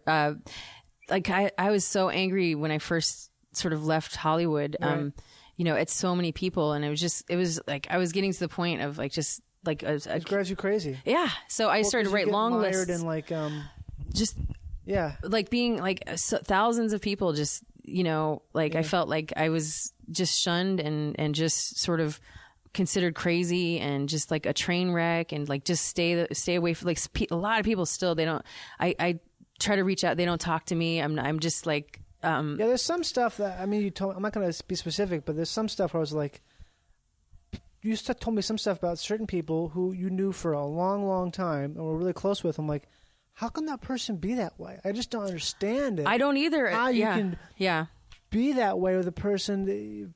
I just don't get it. I don't either. I don't quite understand it. I kind of understand it because I didn't have that attachment. I didn't have that human quality that would take it from like a lightweight friendship to like an actual friendship with anyone or relationship too. Like that's the other thing. And so people resented me for that. That's one huge thing, and resented you because of my steeliness, or whatever. I don't know what you'd call it. I just get to a point where I don't know. Lack of feeling, lack of like empathy. I don't know. Like I told Chris a lot. Like he was the first person that I ever spent any time with. Like for years we were just friends. This is your husband. This is my husband now. Listeners, Chris is Val's husband. Christopher Martinez. If we listen to the episode and you hear the word Chris. Christopher Martinez. We actually aren't married yet, but we will be. We have a daughter, Minnie. And anyway, we were friends for years. It was completely platonic. I had a lot of male friends that were just, it was nothing. Yeah. We were, yeah. And then, but for some reason, Chris, I just couldn't get enough of him. I couldn't get enough of hanging out with him, and I didn't really think about it that much. And and it's, and then the other thing about him, he would never do scenes with me, or he would never collaborate with me, because I'd always be like, let's do this sketch. And he'd be like, yeah. And then he was being sarcastic. Like we never got to the point of, so I was like the first person that turned me down, like to not, cause I used to like whenever like, another business partner used to make fun of me, saying like, who are you doing scenes with now? Like that would be the closest thing to intimacy I had, was who I would be in comedy scenes with. Like, and that was like the closest thing to friendship and everything. I didn't have any other way of relating to people. And so, if somebody like Chris, who was like, wait, we don't have any purpose to spend time together. We don't have any actual like objective in what we're doing here. I mean, all of this. You're just hanging out. And I was like the first. I was like, wow, first friend. I mean, honestly, like in a way. I mean, we were friends. I definitely think, but I always felt sort of tentative about it because I always felt like, it's still like a business thing because you're still doing sketches and you're performing. So it's like a thing where. I feel like if you're a comedian, technically you can write off everything on your taxes. It's like that kind of thing.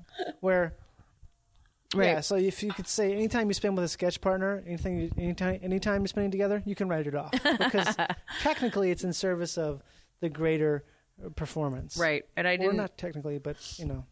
I wanted to be a real friend. I just didn't know what that was. And like, you know, I have to think about it. Like I'm just now kind of forming actual friendships and, you know. That's crazy. Yeah. I mean, and that's what I meant when you first came. This is a very big deal. You came down here. It means a lot. It means a lot to me because it's like, when I come back, which is not going to be like a comeback, but I mean, my plan is to just start to just spend time with people that I like, that I've known for years, and that's it.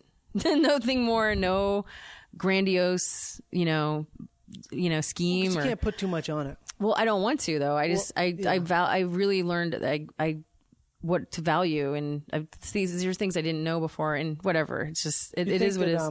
That having a baby is like that was a big part of it. Yeah, it's well, here's the thing. When I first got pregnant, right before I got pregnant, Chris and I realized that we were actually in love, like legitimately in love. Like I call it. You had the test. You did the art test. You sent it away. And it came back. Yes, it was a turtle that we drew correctly. Yes. Well, I call it the sunshine day. We were just this one morning we just like looked in each other's eyes and like we both, I know we felt the same way. The sun shined at that exact moment. I realized it was like actual love. And I started like my icy heart melted and it was like, or I had a heart. Yeah. I actually, It was really strange. I actually had feelings. I had never before that time ever had anything close. I mean, like maybe Scraps was like, I would always be like, Scraps is your dog. That was my only representation of maybe what love might be like, or what it's. I don't know. I just didn't. You know, I had even then that's a dog, and it's not quite the same because it's like dogs are. And I'd been in like lengthy, mostly long relationships, and you know, said "I love you" to people, and didn't just said that because it was almost like saying "bless you" when someone sneezes. Yeah. You have to say that, and I didn't know what that anything. But anyways, finally. Feelings, actual feelings below my head, you know, and so I got pregnant like a month later, and I couldn't, you know, I was never gonna have kids. I was militant, no, and then I was also like, no, actually, I just don't. It's not me. It's not, you know, and so out of the blue, I get pregnant, and I can't. It's like you can't go backwards. Like you can't go, no, I'm going to go down the path of, you know, darkness instead of like going with love. And because before Chris, I was at the American Hotel and my plan was basically like to let myself just die in that room. Really? Yeah. And just like have some dudes, like whatever dude I was dating, like just bring me sandwiches until I drunk myself to death or whatever myself to death. Like I would always be to death, you know. I was really just kind of like, that's it. I'm just going to die in this room. And but sometimes I remember you being like, you would get despondent, not despondent, but you would get, what's the word for that? You'd be like, sort of like throw in the towel, all hope is lost. Yeah. Like sometimes I've talked with you about stuff and you talk about how like, oh, I just want to have someone inherit Garage Comedy and take it on and be like I don't know. That's so arrogant, you know. Well, I think it was more like you were just like, I think you were just really depressed or something. And it was like, you know how when you're really depressed, you just want to die, right? You want to like give up. Yeah. Like, I felt that way, where you're like, oh, I just want to. I'm choosing apathy instead of anger. Yeah. Like, if you're angry, it's because you're fighting back against something. But if you're apathy is like the worst. Right. It's just you're just you're allowing yourself to die. Yeah. You're like you're not swimming. You're not fighting. You're just gonna sink. Yeah. But I mean, there's been a couple times, maybe one, very few times. But like I remember one time that you were saying stuff like that to me, and I was like, yeah, that's ridiculous, you know. But I don't know. Well, I mean, it's probably not the same extent. But you're saying how you were living there, and you just wanted to like. It was I mean, lots of times from probably I've tried. You know, I tried to commit suicide like a lot of times. Like when I was like starting when I was 11 all the way to like, you know, like when I lived in New York, I tried to hang myself and I like bent the pipe. And then when was this? This was back. I tried to live in New York like for about 8 months. Was this when Rick was there? Or no? Mm-hmm. Yeah, exactly. Rick, I went to live there because this production company, ComedyNet.net. Right. Like, why would you have the extra net in there? I don't know. Double net. Yeah, they gave me a job as a comedy producer, even like stated a salary, and so I was like, cool. I'm moving to New York. I have a job, and you know, I move there, and I get there, and they're like, oh, no, we didn't mean like you know, that you have a job. We just meant that, you have to start in maybe January, maybe. And they I had spent money making this like film that they bought for nothing really. It's just bad. They're shysters. Yeah, and you know what? They got me because they kept saying the word family. They're like, you know, we're a family here. Ooh. Yeah, and that really got me. And that was another like once again undone by this whole thing of attachment. But in a way, it's kind of like goes both ways. You're talking about the attachment thing and how family. That was like a weakness in a way, right? Not a weakness. That's what I'm saying. It helped for about 30 years. It really did help me to not have that because I was unencumbered. I used to call it the long walk, you know, where I'd see all of my friends, like, you know, when they were like in this road to whatever fame or, you know, this, whatever we've chosen, whatever. It's a long walk. It's not a race. It's but eventually people would just sit down or you know, they'd be distracted. They'd find things that, you know, they're more interested in. Like, I'm in a scuba diving. Yeah, right. I mean, I'm like, I'm still walking. I'm still there, and so that was good because I was able to retain like when I was 9 years old, I wanted to be David Letterman, you know? Really? Yeah, I knew. And then it kind of became like I wanted to do comedy, but I could never say that out loud. Like, I would always, so then I would try to, when somebody, what do you want to be when you grow up? I would be like, I was trying to think of like a one-off of that, of what I really wanted to be. In my head, I'm like a comedian, a comedy host, like, and then I would be like, I want to be a florist. I'd have to say, like, I'd have to go like -3 or 4 of what I wanted to be because it sounded like I was trying to say I was smart or it was just too much, you know? Yeah. So I don't know. That's, and I don't know what I'm talking about now. I'm like completely tangented. I never said that either because I was like, you can't say you want to do comedy. No, yeah, like, I couldn't. Yeah. What a fucking you're funny. Yeah. Oh, we got a funny guy over here. Thinks he's funny. Thinks you can make money in comedy. Oh, you're better than me. Yeah. Oh, you're better than me, right? But so I know what I'm saying. From 9 on, I had that in my heart. And it was like always like this like tunnel of light that just saved me. It's like, because you want to do that. And I was still, and I did it. I did it like 9 on. Like I really like, I made sketches, wrote like everything. Like I did, and it saved me. I wasn't molested. Like unlike my siblings, you know, I wasn't, pulled into anything. I was really but focused. You're still surrounded by a lot of pretty nasty stuff. Oh yeah. I mean, and that's the, you know, memory lane kind of. There's a lot. Right. There's some really vivid. You could have a whole podcast. Yeah, exactly. Really you could have an entire podcast. Yeah, just talking about the crazy shit you saw. Yep. That is terrible. Like, it was, but my friend Anthony DeVries, I had him on a podcast a couple episodes ago. And it's like we're talking for a long time, and finally he starts telling me some stuff. I'm like, "Oh, wait a second! Oh, okay. So you grew up in some crazy shit, man." Yeah, absolutely. And like he has 1,000 stories, but they're not the most fun things to talk about. Yeah, and maybe you shouldn't talk about them because they're kind of like, I don't know. I guess you could go both ways with that, right? Because you could say it's good to talk about something because it's like you're but I don't want. I'm not putting sunlight on it, but it's also like sometimes with the the whole abyss staring back at you kind of thing. Yeah, and it's also like, is the audience your tampon? I mean, come on, like seriously, like bleed out over everybody. It's just, I don't really, I think I came up, actually, Rick Shapiro helped me to come up with something that I formatted all of those memories into this thing that I called I think it was called, I forgot it was called the Truth Symphony or something. Because I had this tiny, tiny violin, and as fast as I possibly could, I would go, I would tell the audience first, like, I'm going to rattle off like 1,000 things in a row really fast. If there's anything that you're interested in, I will expand upon it for exactly 1 minute after I go through this list, you know? So I would play this little tiny violin. I remember seeing this, yeah. And I would say so many things. Like, I'd be like... people couldn't handle it. They loved it. Yeah, it was cool. But it was something where it's like, that's crazy. I remember so many fucking crazy things. Yeah, it was literally hundreds of things, and I'd say it as fast as possible. And then that was such a great way of dealing with that stuff because it wasn't depressing, but it was actually interesting. It was, you know what I mean? It was a way for me to use that stuff in a way that wasn't depressing and it wasn't a burden to the audience. And, you know, except for one friend of mine saw me doing that at the John Lovett's Comedy Theater. And he was like, he's like, oh, you're just like an open wound. I can't even watch it. It's just, and it was funny because he had never seen me, and I've been friends with him for like 15 years, Weird. Yeah, and he's another one that won't talk to me. It's so weird. I don't know. It's just, I'm like, I wish I just knew like what it was. Or just tell me, just be like, fuck off. Why do you keep sending me MySpace messages that are apologize? Fuck you. I fucking hate you. I don't ever want to see you again.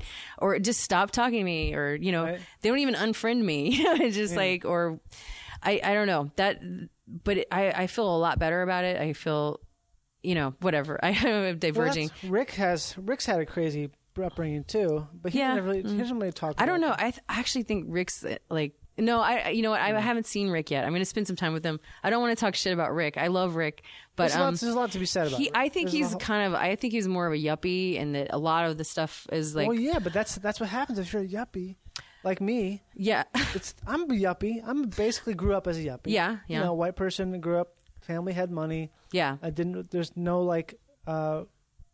No like sort of outside influence that was at all interesting. It's very, very boring. Yeah, like very, very palatable. That's yuppie life. Milk toasty. Yeah. Yeah. So if you're a yuppie and you're not interested in yuppie stuff, what you seek is the opposite. You want you adventure. Want to get high on heroin and romance of this of poverty. Yeah, or sweet life. Yeah. I don't know. That's even worse. I think because you're like seeking a thing that's terrible. I mean, I didn't really get into it, but I think Rick definitely did. Yeah, but it's like a little it's also insulting too. Oh, definitely. Yeah, I mean, so totally many insulting. People in my life have been like always just and they bite my character, bite like it's a romantic thing to be poor or like just Oliver have Twist. struggled. Yeah, exactly. And they're just it's fun for them because they can go back to like their mom and dad and and like they have that instilled sense of like support and you do whatever you want. We will support you. We love you. Right. We're here when you fall. All that stuff. So, but Rick's, I think, whatever. That's I kind of like sometimes used to, make fun of him being like exaggerating some of the stories of his like days as a prostitute. Okay, you blew a guy for a taco. Okay, like it's just. Well, that's why you guys got along, right? Because you're the first people to ever say that kind of stuff to him. Maybe. I mean, I remember when I was roommates with Rick in 2007 festival. Like Rick does that thing where he always tries to test people to see if he can get them like to flinch, kind of. Mm-hmm. And I never really like. It didn't really bother me. Like the stuff I was like, oh, that's really funny. Like you don't have pants on right now. Oh yeah, he just like shows dick all the time. Yeah, he loves to fuck with people. Yeah. But you didn't. You were the same way where his stuff didn't faze you. No, not at all. Like, no, it was. I thought it was cool. I related to it, Mm-hmm. Except for when I got deeper into it, I just realized he actually, his dad's a dermatologist and he had kind of really stable upbringing. He was like a twin brother, and they were like the hot dudes at the beach, and like he would work at a country club. Yeah, a lot of the things I realized he was just like he had, So like we got to a point where I'm like. I couldn't relate to it, and I'm like, oh shit, I'm just one of the many people that he's biting me too, right. And it's just like I thought I had, like all these like little these rich kids, not Rick, but like a lot of times, they take my character and they like they make money off of it, or because I have the creativity spark. I have the I have mountains and my head is always swirling ideas and just inspiration and it's great. I'm like I've always been full of all of that and just super inspired and all of it. But that's all I've got. Right. I don't have like a way to, not yet at least, to like take that and do anything with it. But a lot of people, especially people that have had stability in their life, right. They have everything. They have all the tools, but they have everything except for the spark, right. Except for the like. And I feel like they can just take that from people like me, and then I don't have any like recourse. Yeah, recourse. I don't have any way, and it's like, and for me to spend any time trying to fight that or get any is just death. It's wasted time. Yeah. So I just have to protect myself not to be with those people. But you don't think you have like any tools to, like you're saying how you have you have creativity, but you don't feel like you have the other things you need to formulate those ideas? I mean, like you're saying, I don't know how. Like okay, basic like human skills. Right. Okay. You know. I see what you're saying. Yeah. Not like I'm learning that an agent, but you mean no. I mean, I understand. That, but it's just I don't have like it's just like just being a human being. And I'm just like now finally getting that. But everything like that has been with me. It's like I have to do everything the hardest way. I have to fail. Like I have to learn the hardest lessons. That's fine. That's the way I do it. Mm-hmm. And I'm excited because I'm like, I'm fine. I finally am a human being. I took some time off. I was just like, rather than just kill myself, let myself die at the American Hotel, being fed Subway sandwiches with my EBT card. That was awesome. I was like, wow, welfare. Oh my God. Who knew? I would have done this a long time ago. Meemaw. Yeah. Meemaw. Oh man. I still talk to Michelle Arnold actually every day. Do I know Michelle? She's I don't want to. She has a porn name actually, which I forgot actually. But she's like a squirt queen that actually I used to. But her actual self is she's one of the funniest people I ever met, and we just kind of like relate really hard with like the way she grew up is very similar, and then when we get together, it's just this. It's insane. It's just like do a podcast. Yeah, we should. That would be perfect. Actually, you know what? That would be. There you go. Yeah. Do one. Yeah. So we still. She actually like we do Meemaw lines. She likes it. Meemaw is a character that Val did. Yeah, it was like this big like welfare lady who watches her stories. Yeah. And she has people bring her food. Yeah, Ryan Flynn. There's one video of Meemaw where she. What was that for? It was. I forgot. I don't know. I had dogs running at me at one point. This was up on that street where they shot that Sam Raimi movie. What was it called? The one with Justin Long and about the devil. It came out not that long. Whatever. It's a cool old Victorian part of Echo Park. Oh yeah. Off Sunset that we shot on this hill above the vegan skate house. Oh man. The vegan skate house, Fuel TV. Yeah, Stupid Face. That's what it was. Yeah, it was Republicans versus Democrats thing for Fuel TV. I don't know. There were dogs. Yeah. There were a lot of dogs running. Yeah. Wait, so when you were in the American Hotel, you said you wanted to just like.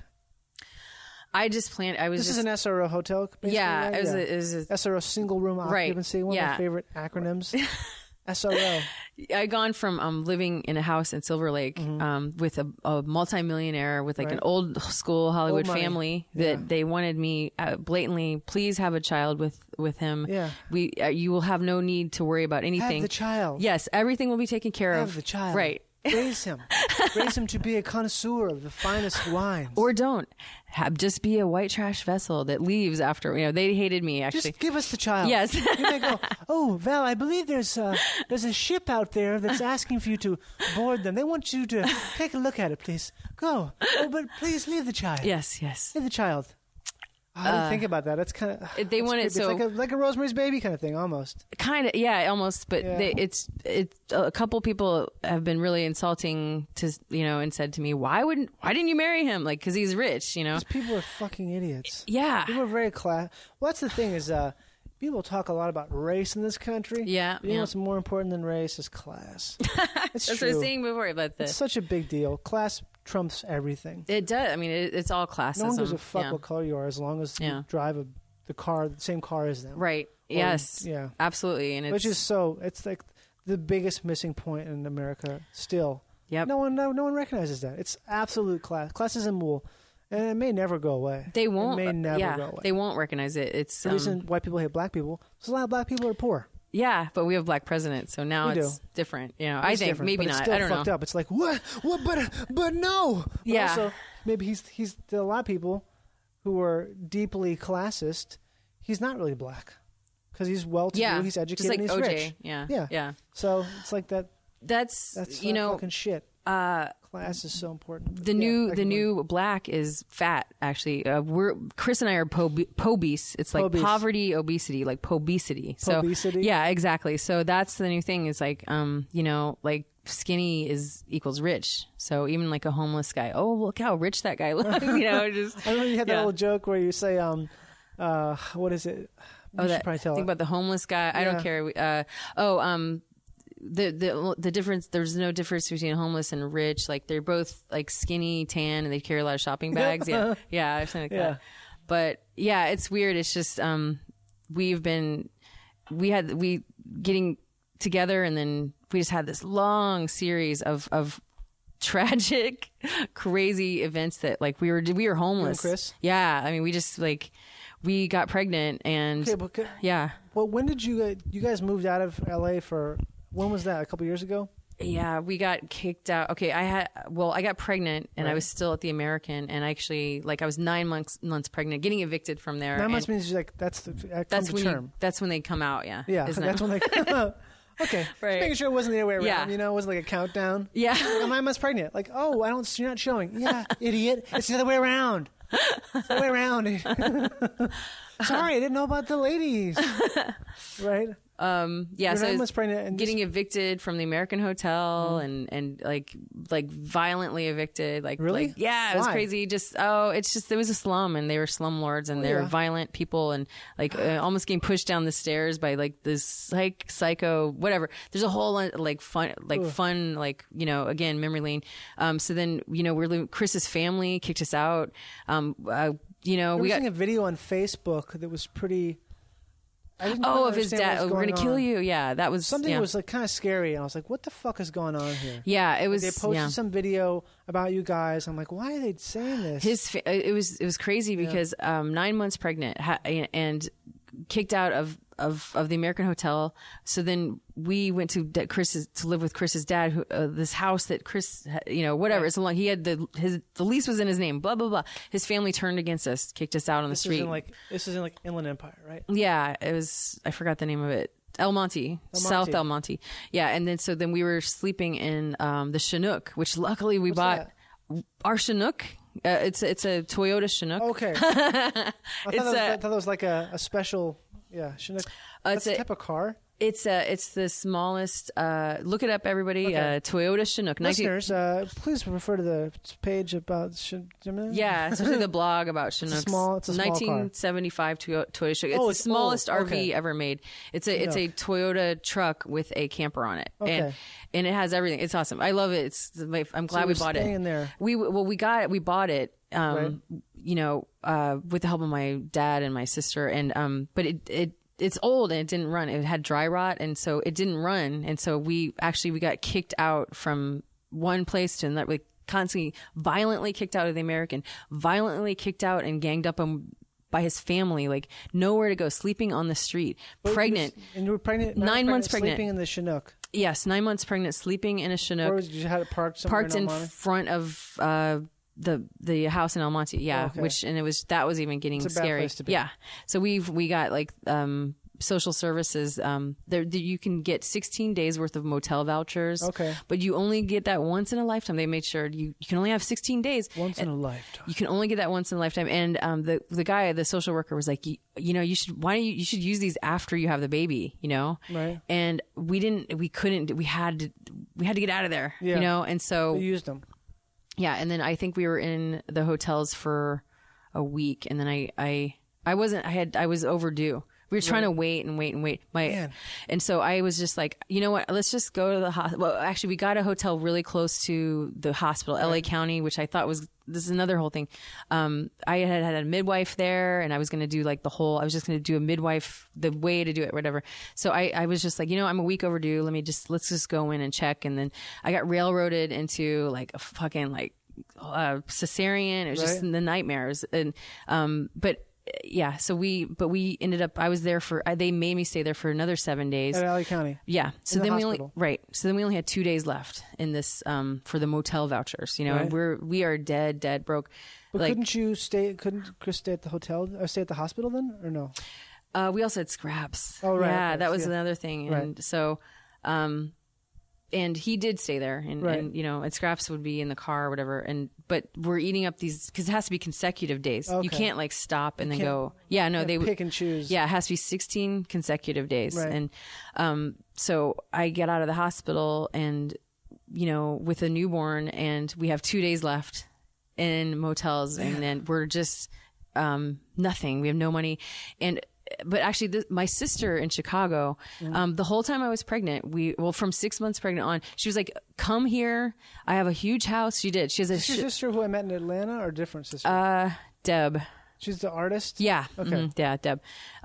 She has this like apartment basement, a separate, and she's like, "Come here. You can work here, recover from the baby, having a baby, all that." So we were basically planning on it. So I'm like, as soon as I have the baby, we'll make our way to Chicago. So the day I had the baby, I called her and I'm like, "It's a girl," and she's like, "So where are you guys going?"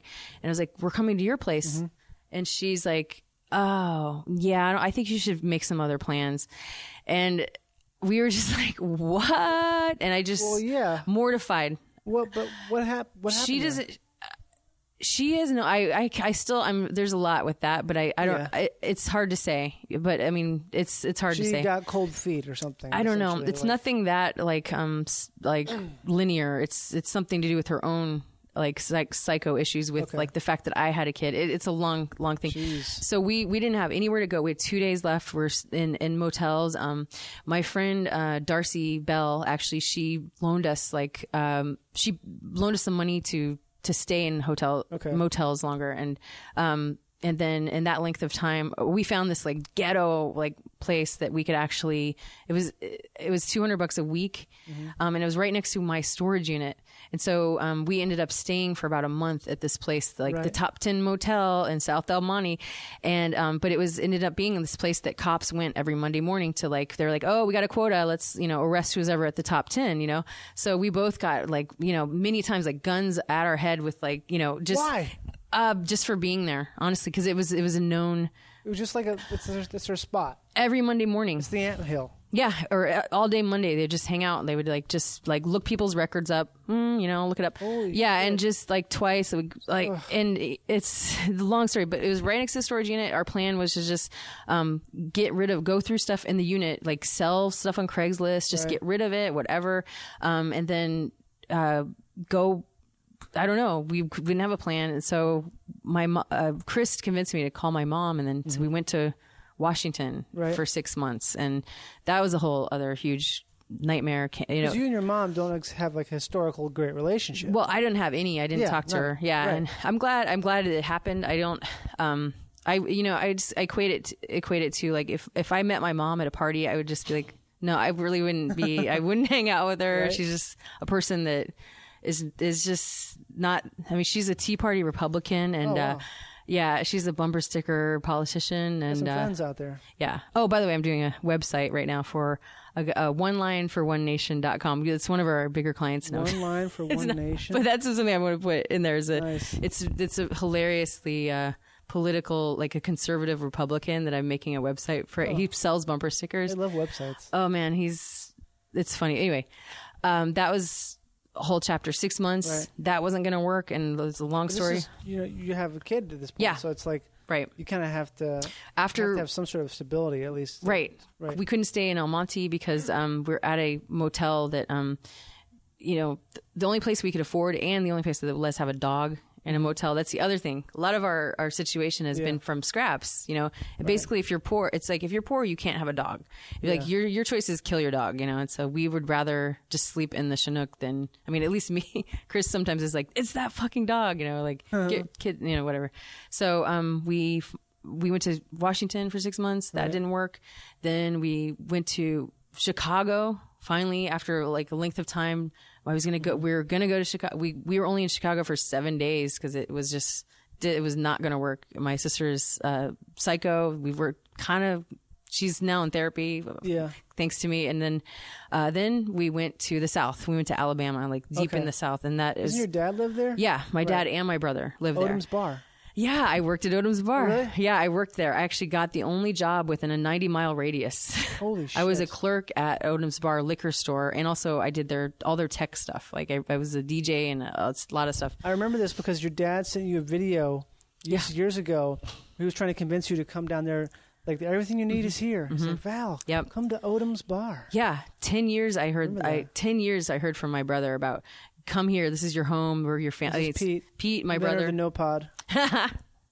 Pete. Oh man. Send him $1.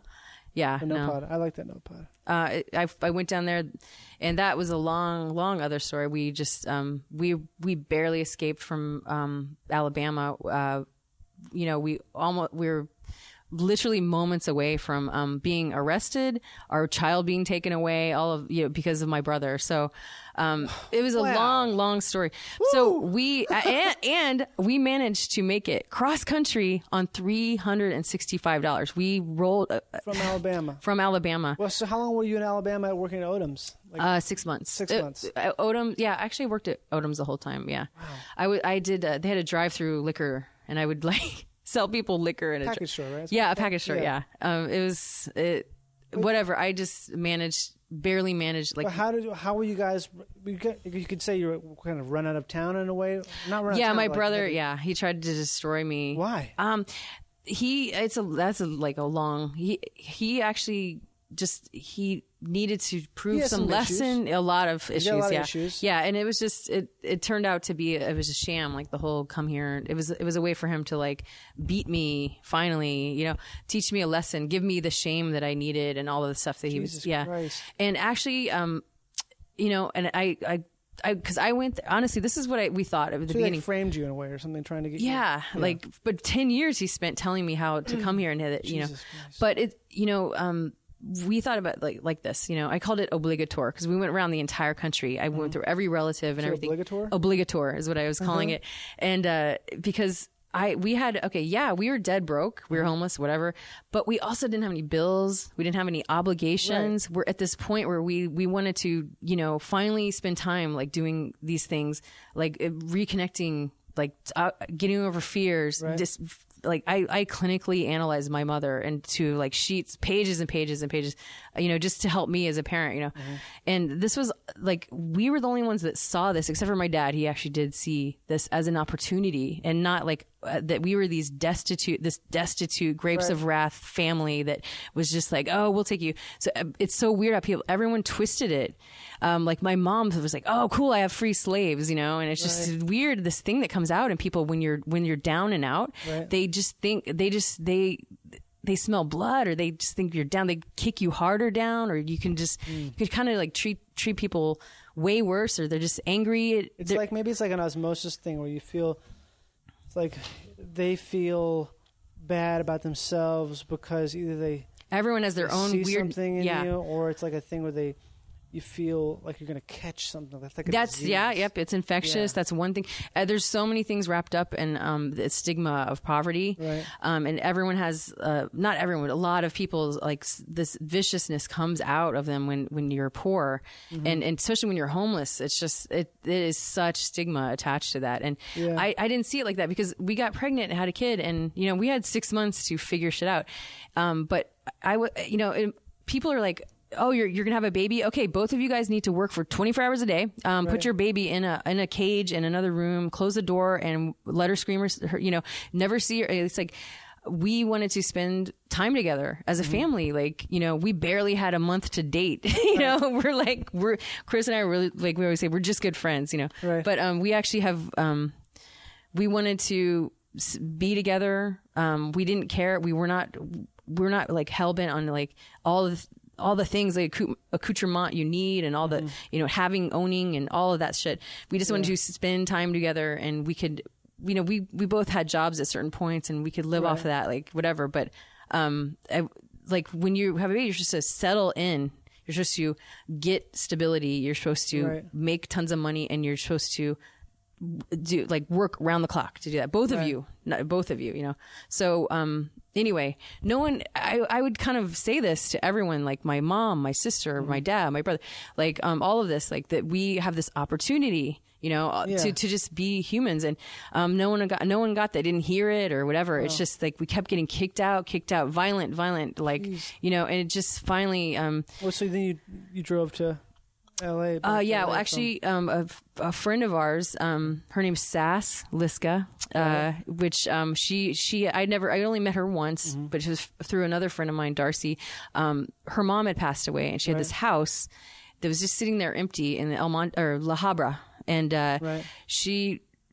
we came cross country to house it and help her get the house ready to be rented out. Right. But we ended up staying there for, I think, 4 or 5 months or something. And so we go from Alabama.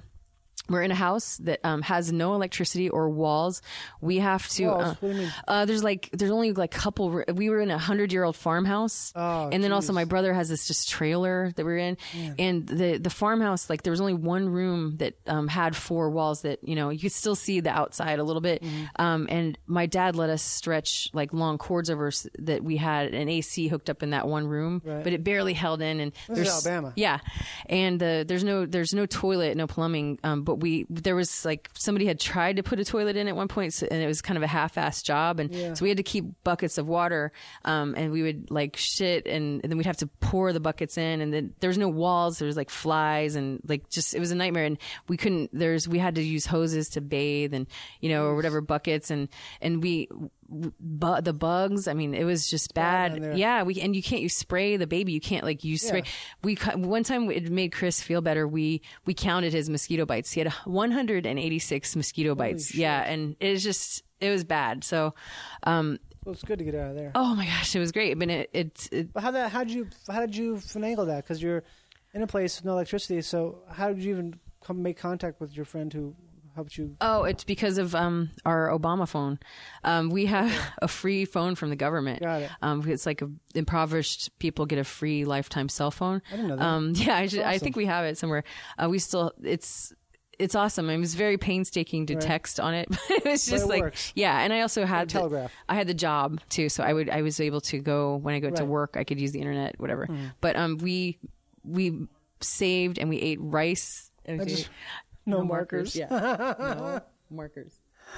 That's funny. We ate rice, we ate nothing, we ate whatever. We managed to save $365, and then we drove cross country in the Chinook and at 110 degree weather. And then, and we were just so dirty. And like one time in Dallas, we stopped, to get gas, and this lady saw us. She was just this like well-off, like African American woman, this beautiful, like ex beauty queen. She just couldn't. She was appalled. She was like, "Can I help you guys?" It was just so weird. Like, what happened? She bought us some cold drinks, and she's just like, we were just about to spend the night at my cousin's house in Dallas. She asked her for $1,000. I know. Actually, I thought about it later. I could use $1,000. Yeah. I wonder what she would have done. She would have been like, okay, or like, no. Yeah, I know. I kind of kicked myself for that one because well, who knows? It probably would have been nothing. Milk it, right? Yeah. But anyway, so we pull up in La Habra, and this house is beautiful. I mean, and it's like air conditioned and like decorated, and like a manicured like garden and just amazing. We were just like, wow, like just so. That's and then ever since then, we've just we've gotten our shit together as far as we're in a program now that we're halfway through for families. It's kind of like it has requirements. Like it's like a it's like all aspects of recovering from homelessness. Holistic. Yeah, holistic homeless healing. Yeah.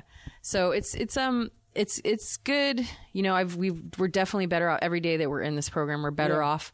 It's just there's like we have a curfew.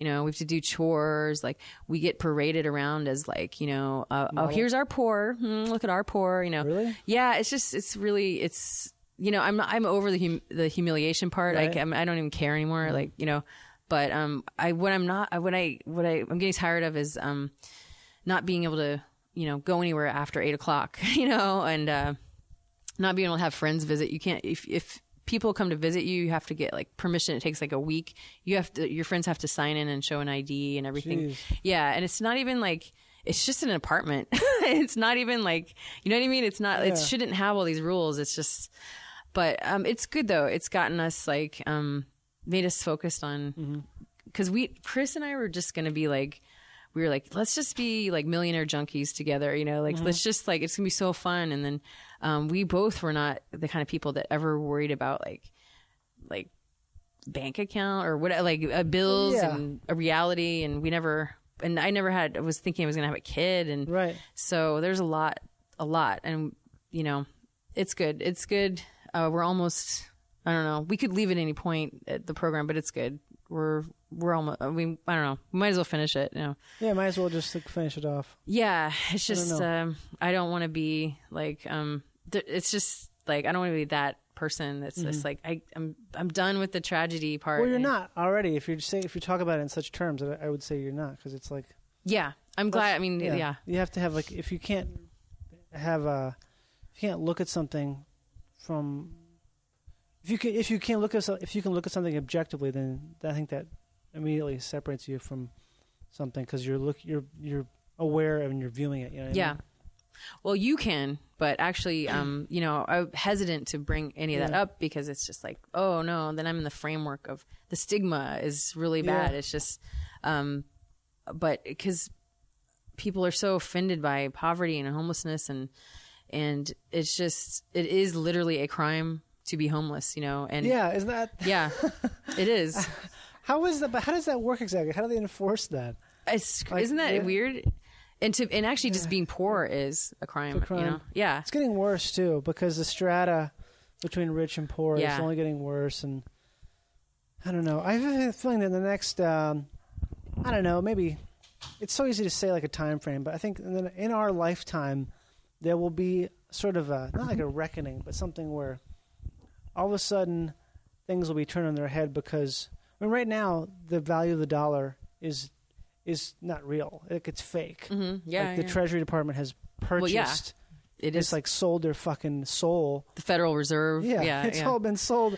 And so right now we're just sort of coasting on fumes, but the gas tank, the gauge says we're full.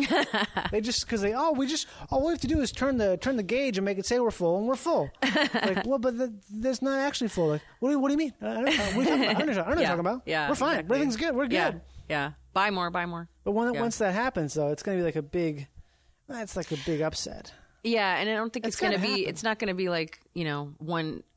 Like people think it's when doomsday and all that. It's not. It's going to be. It's like a slow thing. It's already happening. Yeah, your car doesn't just explode. Your car it becomes more and more expensive to repair to the point where it can't function. Right. Exactly. Yeah. And that's, as the baby boom dies out, that's, and also as like everyone in college and everybody that is, millennials, thank you. Like that can't find jobs, don't care about having money. Huge debt. Right. And that's what's going to happen as soon as there's going to be this thing where you have millions of people who are in maybe I don't know what the debt will be. It'll probably be at least billions of dollars worth of student loan debt. Yeah. They cannot pay off. Right. Yeah. And so what is debt? Who cares? Yeah, exactly. Because debt doesn't. It's immaterial. It doesn't exist. Doesn't exist. Yeah, it's slavery. Actually, yeah. There's this guy, you probably like him a ton, but I talk about him on the podcast sometimes. This writer named Tom Hodgkinson. He's from UK. He wrote a book called How to Be Free. He wrote a book called How to Be Idle. He has a magazine called The Idler, but he's all about how. So he's like all about how. Everything is, all those ideas they're constructions and they don't really exist. Yeah, exactly. I mean, he's an Englishman, so he takes a lot of stuff from the old school church ideas, where it used to be a crime, usury, which is interest. Used to be a crime. It was a crime in the eyes of God because It's slavery. It's slavery. Yeah. Because you can't own time. God is exactly. You own time is to say that you are God. You are in charge of something that is immaterial. Right. And how dare you ignore that construct or question that construct? Because but and I think as people like reality hits, like mostly young people who have $90,000 in debt, they realize I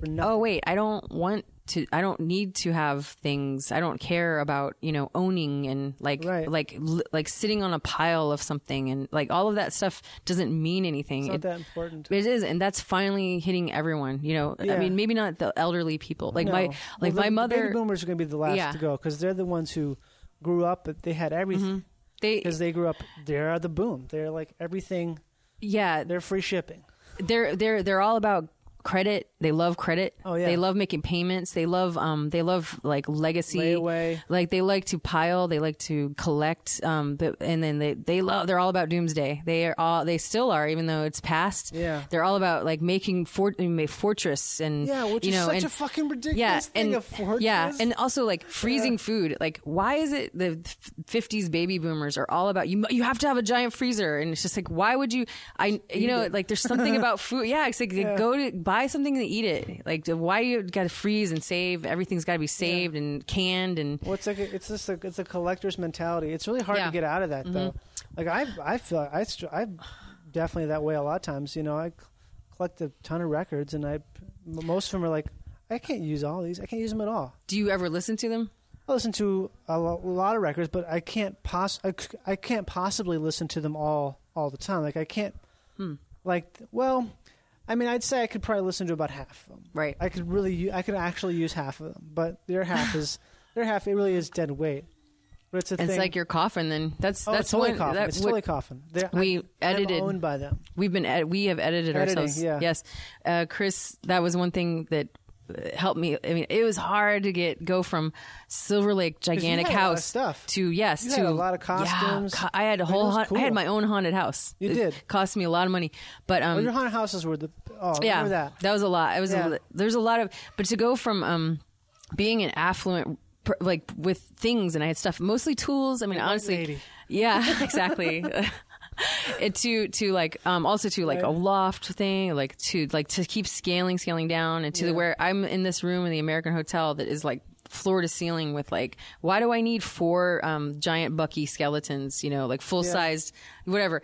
But Chris helped me a lot with that, where it's like when we finally threw away my round bed, I was just like, that was like, I was like, okay, there's this sense of freedom. And then I left a lot of shit in Alabama. Like I had hundreds and hundreds of tapes, hundreds of things, hundreds of costumes, like leaving it in that farmhouse and just like being free, just getting rid of it. I'm just done. Like I don't collect anything anymore. I don't have to, cause it's like, what do you do with 1,000 mini DV tapes of garage comedy? This is my dad.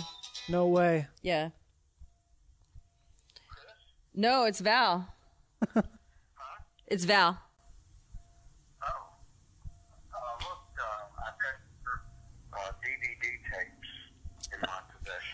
You found these? I was just talking about those. I got those. I got your pictures, and I collected up a lot of other little DVD tapes from various sources. I got the 2 black boxes full, file boxes full of those DVDs, and then a red box full of them too, along with the pictures. Okay. Hey. Now what else do you want? Headset microphone. It's like Sennheiser microphone, and then and then those 2 mannequin heads that have the mechanical mannequin heads. Oh, I have yet to find them. Oh, here, Chris can tell you. I will get them. Here, Chris.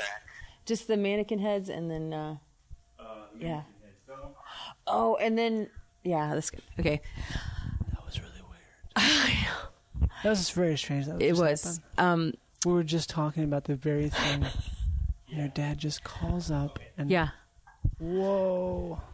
It's he's giving like I guess Brody Stevens has I don't know. There's a show. Yeah, and then because right now, HBO I released 2 YouTube clips to them originally, and then Funny or Die just asked me to release 2 clips. This I put on YouTube, stupid clips. Right.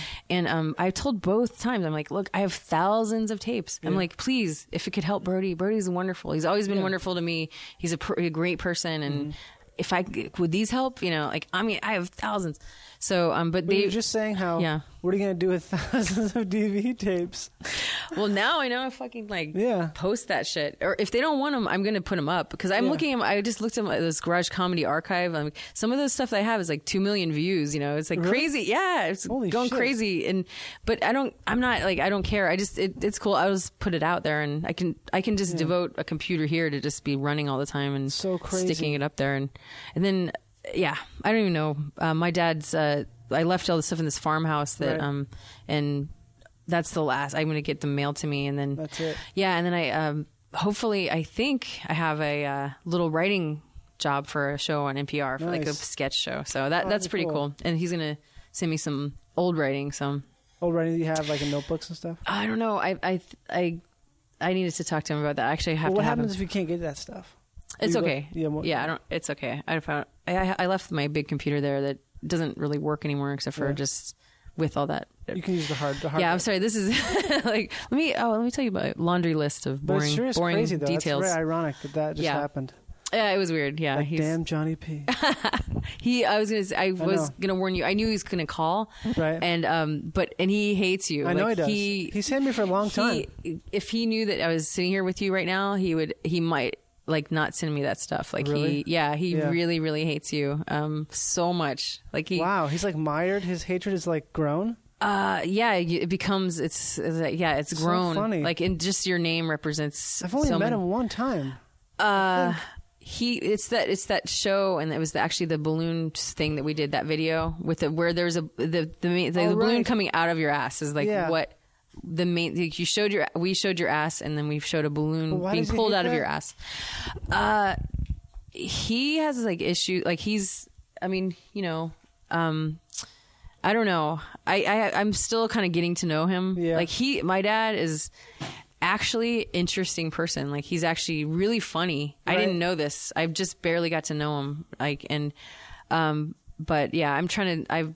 He used to be gay. I mean, he is gay. He's homo. Like something. He has a lot of shit. Like so, he saw that as like being a twink is something. I don't know. Represents. I'm trying to figure it out. But he considers you that, and he doesn't want to. We made this video where you wrote where it was like, because you used to you were amazing at balloon animals. Yeah, I had a claim on a world's record right before I got pregnant. Yeah, I could make the fastest weenie dog in the world. 4.5 seconds. I got it down to the record is 7.5, and so I had myself on video like twice making a weenie dog at 4.5 seconds. Awesome. And I was going to be on a pilot episode of this Guinness show, breaking the record on this show.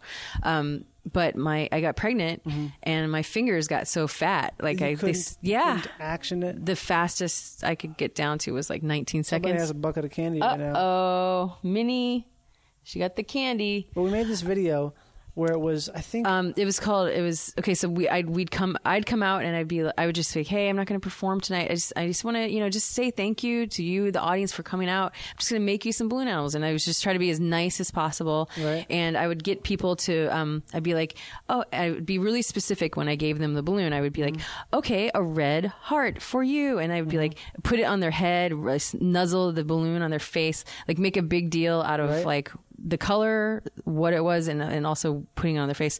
And so then we would be like, okay, so thanks everyone. And Johnny and I made this video earlier today, and like, I hope you guys enjoy it. And then the video would be of those same balloons, being horribly, just grotesquely. I shit on one, put one in my butt. Yep. You put it in like. I put period blood. Yeah. I had took period blood.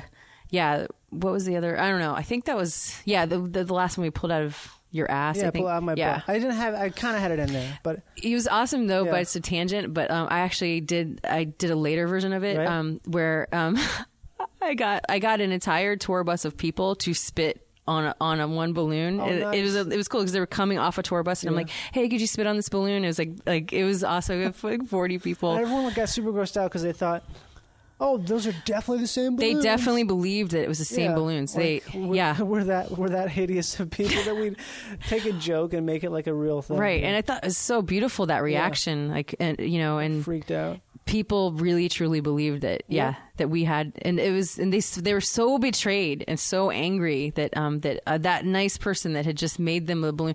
I just love that concept, like just the balloon animal, like the something about it. There's a lot, They turn on you. We put a nail in the coffin. No. Yeah. Hey, here's your nail in the coffin moment today, brought to you by Coffin Nails. They're the same as regular nails. Are they the same as regular nails? Coffin nails? They're square, right? Deeper, I hope. They're deeper. Yeah. They're square. Yeah. Oh, right, because they don't. You don't want them coming out ever. Yeah. Coffin. Like made by the Amish, just made by the Amish. Deep. Made by the blind Amish men who've never touched a body. Like a blind Amish virgin. Yeah, I'm making the toughenail. Patented. I don't even know how to. What do we say? What do we? I mean, it's more like a pause, right? Because we'll resume. There's so much more cool stuff to talk about. I hope. But, I mean, it's cool. I mean, I'd like to. So you can catch Val on Twitter. I just finally, got back into. I finally have a smartphone that my boss gave me that she pays for, and she gave me a car too. And cool. This place is awesome. The walk-in web store. Walk-in web store. Yep, and that was funny that you have walk-in mozzarella ball. I was wondering if that was something. I was like, what? I don't know why I even said dig? Well, I think it's because in that call I was talking about how I want to have a walk-in mozzarella ball. It's so big you can walk through it like General Sherman. Tree. Oh, like James and the Giant Peach almost? Yeah. Giant mozzarella ball. The Walk-in Web Store, brought to you by the Walk-in Web Store. So you can come here and you can have your website made. Yeah, we do web design, SEO, local SEO, which is actually SEO, search engine optimization. Yeah, marketing and I don't know what that means. Search engine is that like a thing where when I type in if I'm looking for a pair of shoes, like Nordstrom's pops up first because like keyword ranking. Yeah, that's organic SEO, and I don't think that's as effective. But we do local SEO, which is and organic. We can do that if people want that, but I don't think it makes sense in this world. Like you want local SEO, which is basically when you type something in these days, it comes up on a map pin. Like the first 7 come up on like Google, like Maps or Bing local, local. Listing, but it's really. Is that a ping rate thing? Is that a ping? Ping rate, yeah. It's So we help people. What do you think next is? What do you think is next thing? Because Twitter is big now. I love Vine. I think it's cool. Pretty, and actually, I did 5-second movies for a long time, like there you go. Mini movies. Not surprised. And looped them and everything, but I wasn't. The social aspect is completely different. And I'm not trying to say like I thought of that, but it just definitely was. I knew I was always obsessed with like length of video, and that's what like the Brody Stevens clips like I just posted random. I remember that. You posted a lot of short ones, just really random. I was just experimenting with like length and like just as a promo, and I was specifically using clips that weren't like something that people wouldn't be worried about, like bugging me, take that down, just put it. And then I was using the titles like as the joke, like Brody eats a heckler's dinner and high fives a waiter, like that's one, and like all like I was more like just writing titles and seeing what would happen. And it's just like, they don't, these are the clips 2 times like that, get attention that they want. And it's just like, I have so much, whatever. It's just weird. Maybe they want more once you have all. Yeah, but it's okay. I mean, I'll do something with them. Like you're an early adopter. Yeah. You're an early adopter. I'm excited. Yeah. I've a lot of like this job is great. We're almost up like to the point where it's running itself kind of, and and then I'm going to be able to do so much of the stuff that I wanted to do, and I don't have to move to London, Yeah. So, which was our plan before. Move to London. Yeah, because this country's one of the only countries that doesn't have like government sponsored television, That's true. Yeah, and also our internet is so far behind, like, it's very slow. It is very slow, and this whole, the digital, the boom. The promise of the fiber optic lines has never happened, and so it may never happen, really. It might not, and it's a lot of capital. So as far as like anything like cutting edge, like interactive entertainment, other countries are just like way far behind us. And like the only thing we have is just like, like advertisers that are, pushing it, but it's not even, it's something that we're just lagging in. And, that's what without saying too much, I'm like finally going to be able to, fund like more experimentation and, without like, all of the, she's out sleep, without like the weird issues I had before, like with being like, being part of something, like I just want to be part of a team or whatever. All the stuff that I went through that was keeping me back. So I don't know. It's going to be, I don't know. I'm trying to think of some like colloquialism to throw in. Yeah. Sunshine ahead. I know. Bright days shining on the path to the temple. I guess I'll see you on Monday. Seriously, I guess, all roads lead to Munich.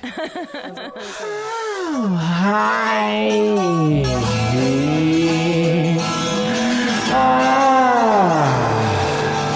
Welcome to the Twisting the Wind musical section. Okay? This is it.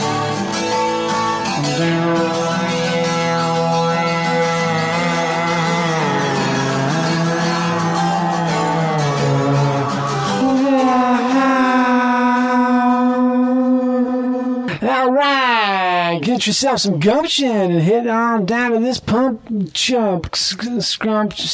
Just get into the scrumption. It's a full scrumption we got here. Twist in the Wind musical section.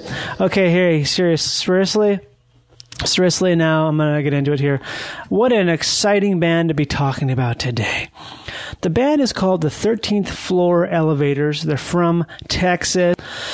And I've talked about Roky Erickson before in the podcast. He's amazing. He's sort of their, at one point, at least early on and later on, the chief nutcase songwriter of the band. I say nutcase in the nicest way. I don't mean to be like, he's a nut, man. He's crazy. He's dumb. No, he's awesome. And Roky, you know about this band. I'm sorry, guys. You know about this band. You're like, Johnny, why are you talking about a band that will be it's on the High Fidelity soundtrack? Yes, I agree. I totally agree that that's it is trodden territory. But I want to talk about specifically their third album, which is kind of unsung and not really sung a lot by people who are not singers. It's called Bull of the Woods. And it features mainly songs written by guitarist Stacy Sutherland. So not Roky Erickson, though Roky's featured prominently singing and he's doing his thing making music as part of the band. So it's mostly Stacy Sutherland, he's a little bit different than Roky. He's not as crazy, lunatic, psychedelic, but still there's some fucking cookers on this album, yo. It's on Charlie. I don't know if Charlie originally released it. It's actually probably international artists from Austin, Texas. But Charlie Records, which is a great label, great reissue label, and a great label in general. Oh, man, they have so much stuff. And it's also very cheap, too. It's all cheap and packaged amazingly. And I got this. I was looking for some Huey Piano Smith record, and I just got on their Charlie website. I'm like, oh, this and this and this and this. So that's what happens. And that's where I found this record.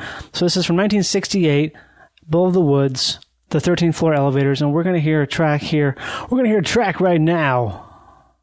A super spin-down, heavy-duty track. Actually, it's super chill, yo. It's super, mega chill, like a spring. Like, let's say you found a spring, and it's got the appropriate amount of shade to it.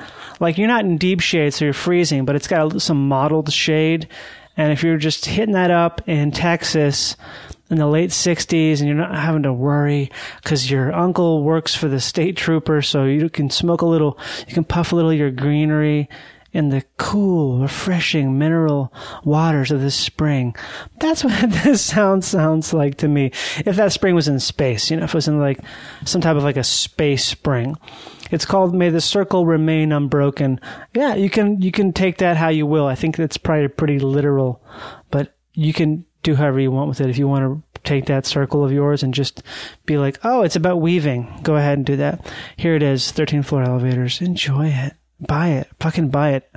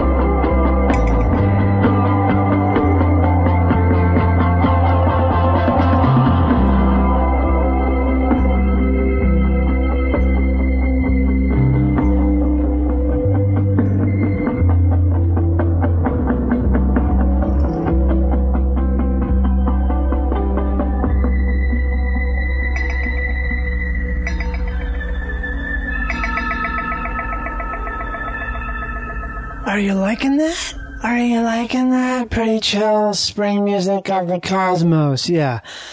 May the circle remain unbroken, 13th floor elevators. Ooh, it's good. Okay. I just want to do a quick note here. People often hit me up on Twitter and just different things asking about the music for the show.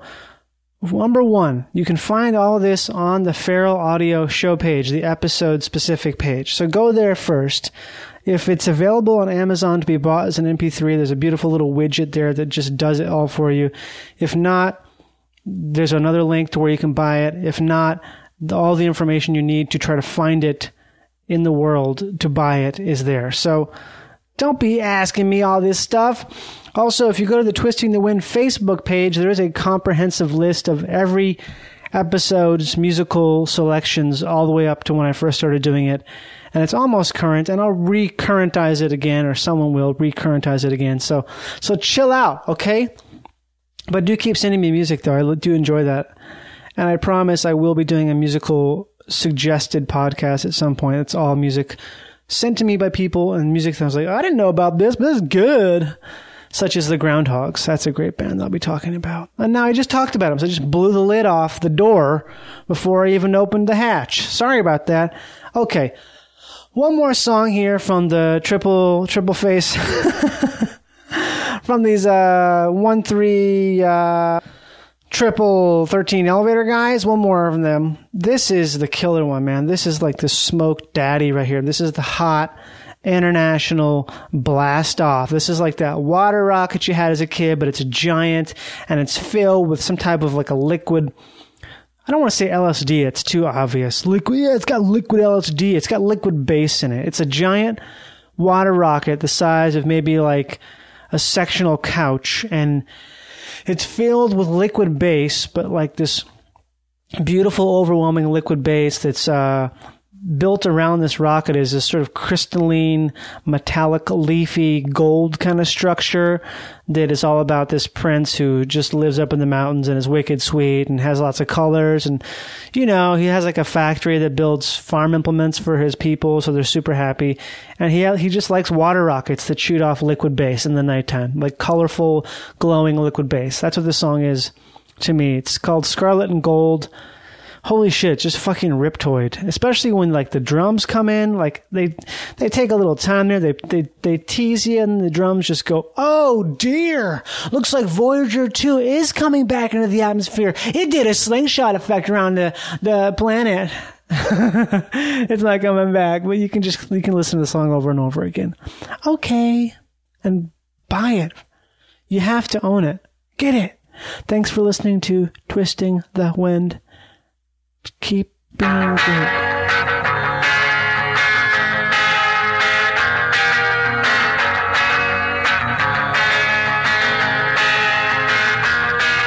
He's a king, he's a poor boy, with a coward in a string.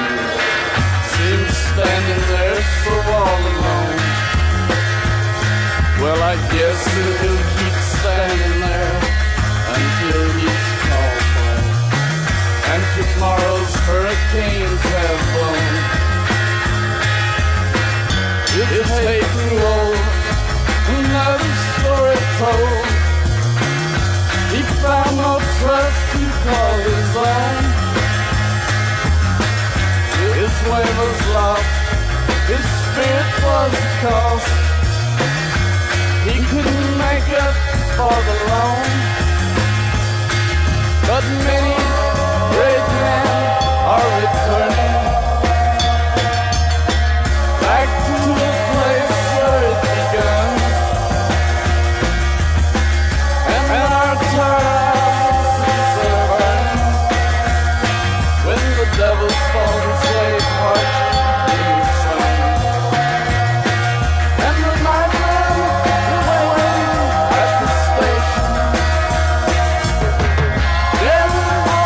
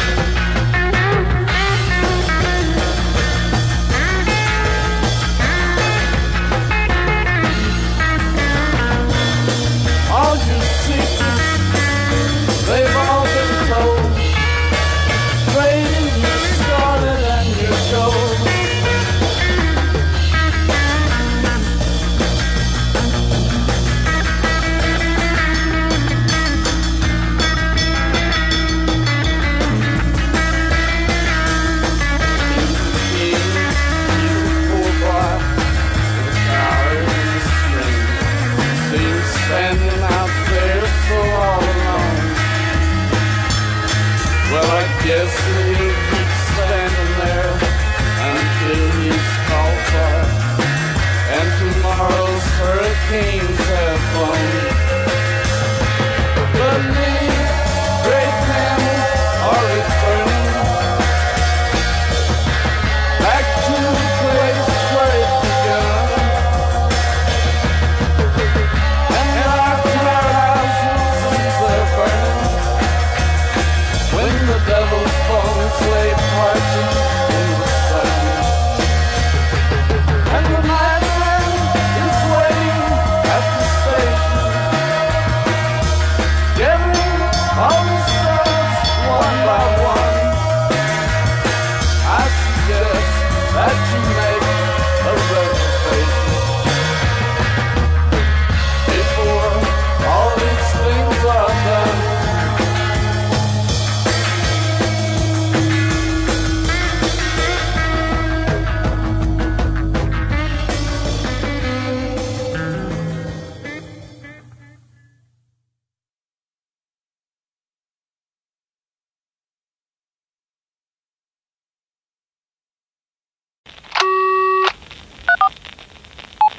I can't believe how cold it is. It's so cold in here. Don't you think you turn your own phone and look at me now? I think it's so rude. You're so cold. As a branch of the United States government,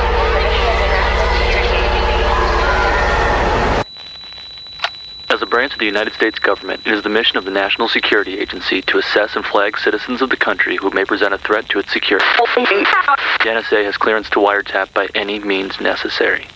Tapped. Incidental recordings of private conversations from the files of the NSA. now on feralaudio.com.